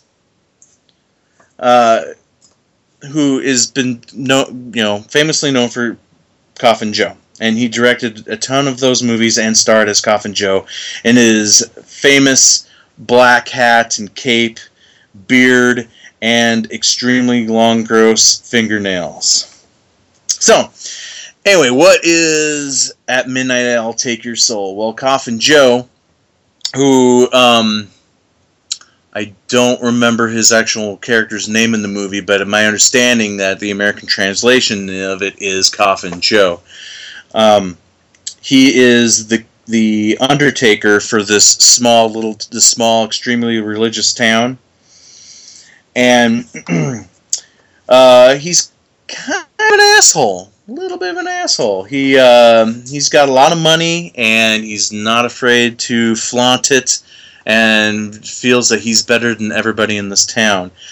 And I don't know if Coffin Joe's whole reign of tyranny hinges on this one moment, but it really seems like he goes off the cuff at the moment when he goes to sit down to eat, and the food that's prepared for him doesn't contain any meat, because it is Holy Friday, and no one's allowed to eat meat on Holy Friday. Well, he's better than all that, and he throws his plate, he throws a fit, and he leaves to go buy a leg of lamb that he carries around with him the rest of the night during Holy Friday to make it a point to eat it in front of everybody else. So he buys a leg of lamb and eats it gleefully while watching everybody pray in the streets. The movie, for being 1963, is pretty creepy and disturbing and graphic at times. There's a scene where he cuts a man's fingers off with a broken bottle for not letting go of money that he won in a poker game. He pokes a doctor's eyes out with his gnarly, gross fingernails. He tortures one woman with a tarantula basically the storyline goes is that he's looking for somebody to provide a son for him. So he's looking for a mate so he can spawn a child. And he is fixated on his best friend's girlfriend, who has nothing to do with him because Coffin Joe is with this other woman that cannot bear a child. So he thinks that his best course of action is to kill this woman so that he can gain the love of the other woman. And so he kills this woman by tying her up and making a tarantula crawl all over her until it bites her and she dies from a spider bite, so that no one will know that he actually killed her, that it was actually a spider bite. So he kills her, and this other woman still wants nothing to do with Coffin Joe, so he thinks the next way to make sure he gets this woman is to kill his best friend, the boyfriend of this woman. So he kills him by drowning him in a bathtub. And then from there, the woman still doesn't want to have anything to do with him, so Coffin Joe's like, fuck it. And he just ends up beating the shit out of her and raping her. And it's a pretty gruesome scene. The rape scene, obviously, it doesn't, for 1963, it doesn't get too graphic in the rape part, but when he is beating her, it is pretty damn brutal and disturbing. what I think they did is they must have put fake blood in his hand or on his fingers or on his palm or whatever, because as he's slapping her, there's blood that's just appearing all over this woman's face. So the slaps are real, and it's pretty gruesome looking with the blood splattered all over her face. And it's a black and white film, so I'm assuming it was corn syrup or chocolate syrup and not actual fake blood. So he ends up raping her, and she is now unclean. He leaves, and she ends up hanging herself. And so, poor Coffin Joe can't catch a break, can't get somebody to spawn his child. And so he goes to the bar and beats up on people in the bar and flirts with this waitress.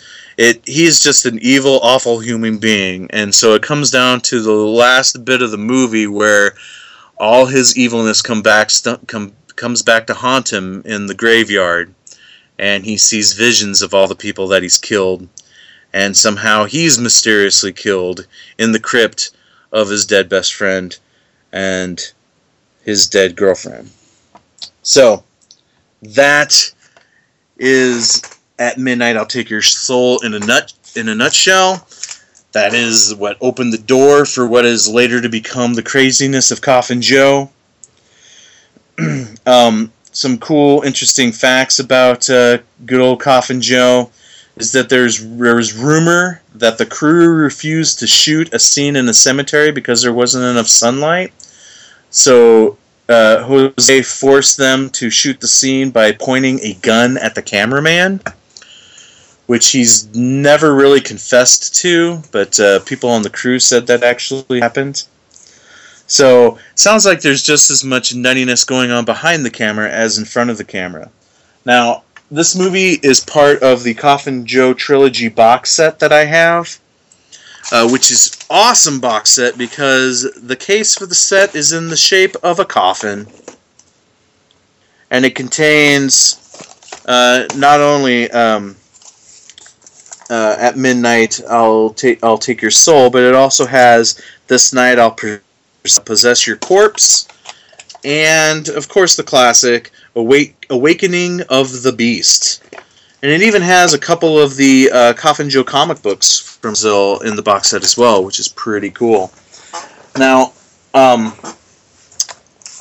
that's the trilogy of the box set, but the technical Coffin Joe trilogy is At Midnight I'll Take Your Soul, and This Night I'll Possess Your Corpse. And then the last one, which he actually only made like a few years ago, that I can't remember the name of right now. So I'll skip that. But God dang it, what is the name of that movie? I thought I had it in front of me, but I don't. I just want to quote for you right now his opening monologue of the movie to end this segment of Insane's Picks. So here we go. Coffin Joe. What is life? It is the beginning of death. What is death? It is the end of life. What is existence? It is the continuity of blood. What is blood? It is the reason to exist. And scene. Woo! Coffin Joe, guys, you gotta check that shit out. Okay, so that's it for segments. Anybody up for one more game of round table? Name that movie that actor's in. Bobby for apples. Oh my god. Yes, no, maybe. No. Nobody wants to. Fine. Yes. Yes. Oh, Nolani does. Lonnie, If you- what are you doing? If Because you I'm don't, gonna get out right away. That's why I'm if you don't want to play, you just get yourself out right away. Okay, so this actor, and again, it has to be a horror movie that they're in, and it cannot be any other credit but an acting performance. And you'll understand when I say that the actor in question is Kane Hodder. Oh, Ooh, Tom Savini would have been good that's too. where I thought you were going. Okay. Yeah. Well, just Yeah, that's what I thought he was gonna say. Because he's got just as many stunt credits as he has acting credits, so I wanted to make sure. So, okay, so Kane Hodder and Terry. Hatchet. Excellent, Nalani. Friday the 13th. Which one? The first one. Okay, you're doing that on purpose. Nalani's out. I am the Friday the 13th. I don't know what. I just know it like that. I don't know it any other way. All right, you're still out. Okay, Yay! John. Hatchet 3. Awesome. Does it have a Justin? sub? No, it doesn't. No, they don't. No. Jason Goes to Hell, the final Friday. I almost sound like a sound bit from the actual trailer. That Nice. was fucking good. I got really close to the mic. If you put the mic in your mouth and talk, it sounds really good. Jason. The greatest of the franchise, Friday 13th, Part 8, Jason Takes Manhattan. That's right. Terry. Hatchet 2. Couldn't wait. John. Friday the 13th, Part 7, The New Blood. Yes. One of my favorites in the franchise. Okay, Dustin.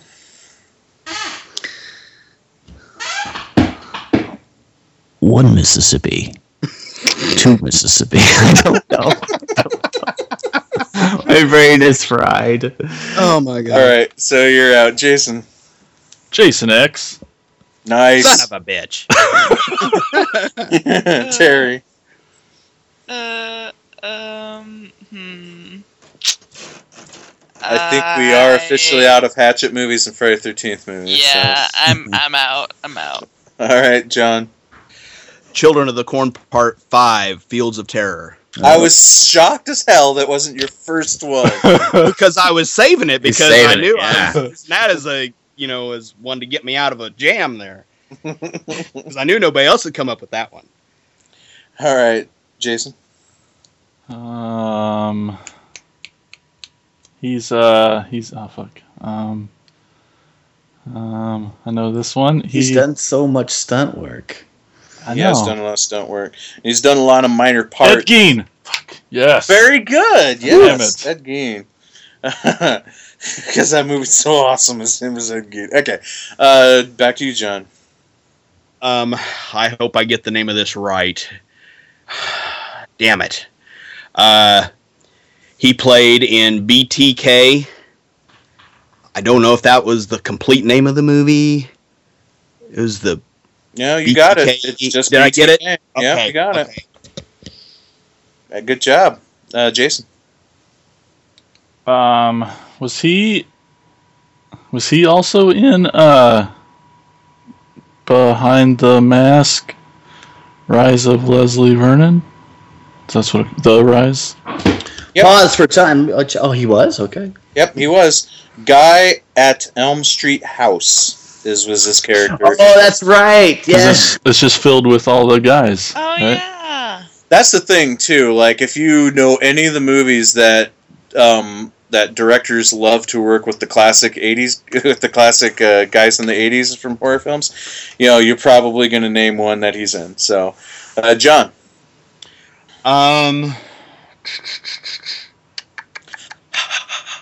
Yeah. Yeah. I have one that he's in. I don't know if this qualifies. It's a kind of like a compilation DVD of different movies, although he is in it as Jason Voorhees. But I don't know if it's listed, but it's called Boogeyman or Boogeymen. Yeah, I know what you're talking about. Yeah. And it's compilations of like different movies, but he's actually in it, but it just shows scenes from... I don't know, guys. What do you think? Should I give him that? Yes. You're the judge. Yeah, keep going. All right, I'll give it to you because this is fun. Jason. Isn't he? What's he? Doesn't he play a security guard in something? Yeah. Yeah. So And I gave a big hint when I said like it's a movie that uses a lot of guys in the '80s. Oh, fuck. And it was, I'll give you another hint, it was mentioned in the Robert Englund round. Oh. Was it the one that I said, Yeah. 2001 Maniacs? That wasn't the one I was thinking of, but yes, he was in 2001. Oh, fuck yeah! You want to know what his character name was in 2001 Maniacs? What? Jason. Okay, John, you're up. The new documentary Crystal Lake Memories. Oh my gosh. And he actually plays himself in that. Oh my god! All right. That's cheating. That's 2 cheats. No, in a that's row. not. I'm No, straight how is there. that cheating? Come on. So on. Jason, you should say his name is Jason. The other Friday 13th Yeah. documentary, so that John doesn't take that one. Yeah, that one. God damn it. Cheating. That is cheating. Oh, what? Giving him the answer. Ooh, I just thought of one, but I'm not in the game anymore. Well, tell me, because he told him.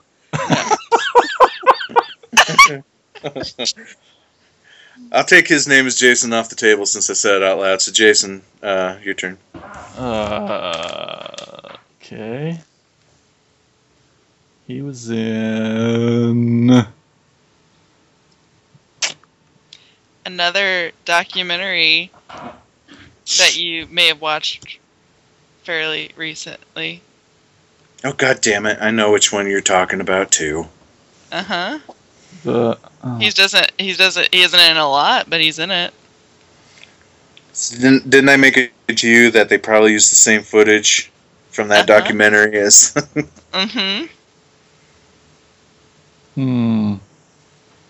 Oh, come on. Okay, he was. Okay,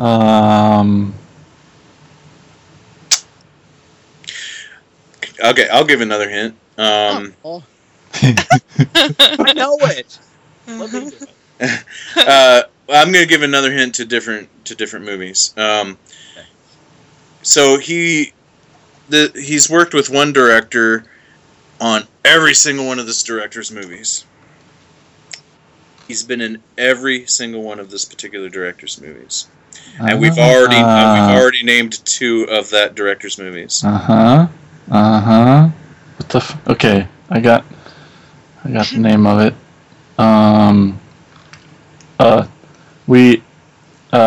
Chillerama. Yes, he was in Chillerama. He played the Frankenstein monster in Diary of Anne Frankenstein. Right. That was such a good segment. That's my favorite one. Adam Green, his boy. Yep. John. Never Sleep Again. Yep, that was the Full one. title. The Elm Street Legacy. There you go. Back to Jason. Okay, so please tell me all the documentaries are done. He was in Children of the Corn 5, Fields of Terror. That's 2 against John. I looked, guys. I cheated. I'm out. All right, he's out. All right, so John's winner that round. Yay! Barely, cheater. He was also in Adam Green's Frozen. Oh. Yeah. You know, I was looking at the his discography here on IMDb, and I saw Frozen, and for a second I went to Disney's Frozen, and I was like, what? And then I realized, wait, there was a horror movie. Yeah, he was in Frozen. He was the guy driving that driving the snowmobile. He just had he just had a little bitty part. I forgot about that one. The other one I was trying to hint at that I said was mentioned in the last round with Robert Englund. He was in Wishmaster. That's the one where he played a garden. Fucking right. Mm-hmm. And there I almost said Ghoulies 3, Ghoulies Go to College. That would have counted. I know, I see it. I'm just... Oh, okay. He's also in Pumpkinhead 2. Yeah. I also had another documentary that I was going to pull out if I had to. It was documentaries. And it actually is not listed anywhere. I'd had proof, so I probably wouldn't have gotten it anyway. But I do have the documentary. It was at the last Contamination St. Louis convention I went to. Or no, actually the first one. And they did like a documentary of that convention, and they released it, and he's actually in it talking and stuff. So, but I don't know if that would have counted, since you guys would have had to have proof. But all right, cool. That was fun. I liked doing those games. You guys up for doing that on another show sometime? Terry's all for it. Yeah, we should do it again. I'll show up just for that. Awesome, cool. Okay, so that wraps up another episode of the Attack the Killer podcast. Happy Halloween, everybody. Anybody have anything they have going on they want to discuss? If you're listening right now, the Everything Horrible Halloween episode should be out. You should watch it to get even more into the Halloween spirit. Because, hey, it's Halloween. Why not just watch everything that involves Halloween? That's right. Yeah, our best friend Ghosty comes back. Oh, snap. Did I see a picture with a masked serial killer, too? Yeah. Dude, Oh, man, I cannot wait. frightening. Anything else going on for anybody? I think I heard that Horror Love is showing again. That's right. That's right. At the Muscatine Independent Film Festival. November 14th and 15th in Muscatine, Iowa. So come on down. We do the best commercials. Anything else, anybody? You can still get our movie Collapse on Amazon. Heck yeah. All day. Yep. Yeah. So, anyway, that concludes another episode of Attack of the Killer podcast, the Halloween special. And I felt it was special. So, So, we're going to sign off so I can go and re-edit The Great Pumpkin Charlie Brown and splice in scenes of Pumpkinhead to scare the shit out of my son. So, Yes. Wow. Good idea. You know, that moment when, like, that shadowy figure starts rising up and Linus is all excited and he's like, it's the Great Pumpkin, it's the Great Pumpkin. And then just that moment, I'm going to splice in a shot of Pumpkinhead killing one of the kids. The Great Pumpkinhead, Charlie Brown. That's right. Okay, happy Halloween, everybody. Happy Halloween. Happy Halloween! Oh no, could this be the end of? Attack of the Killer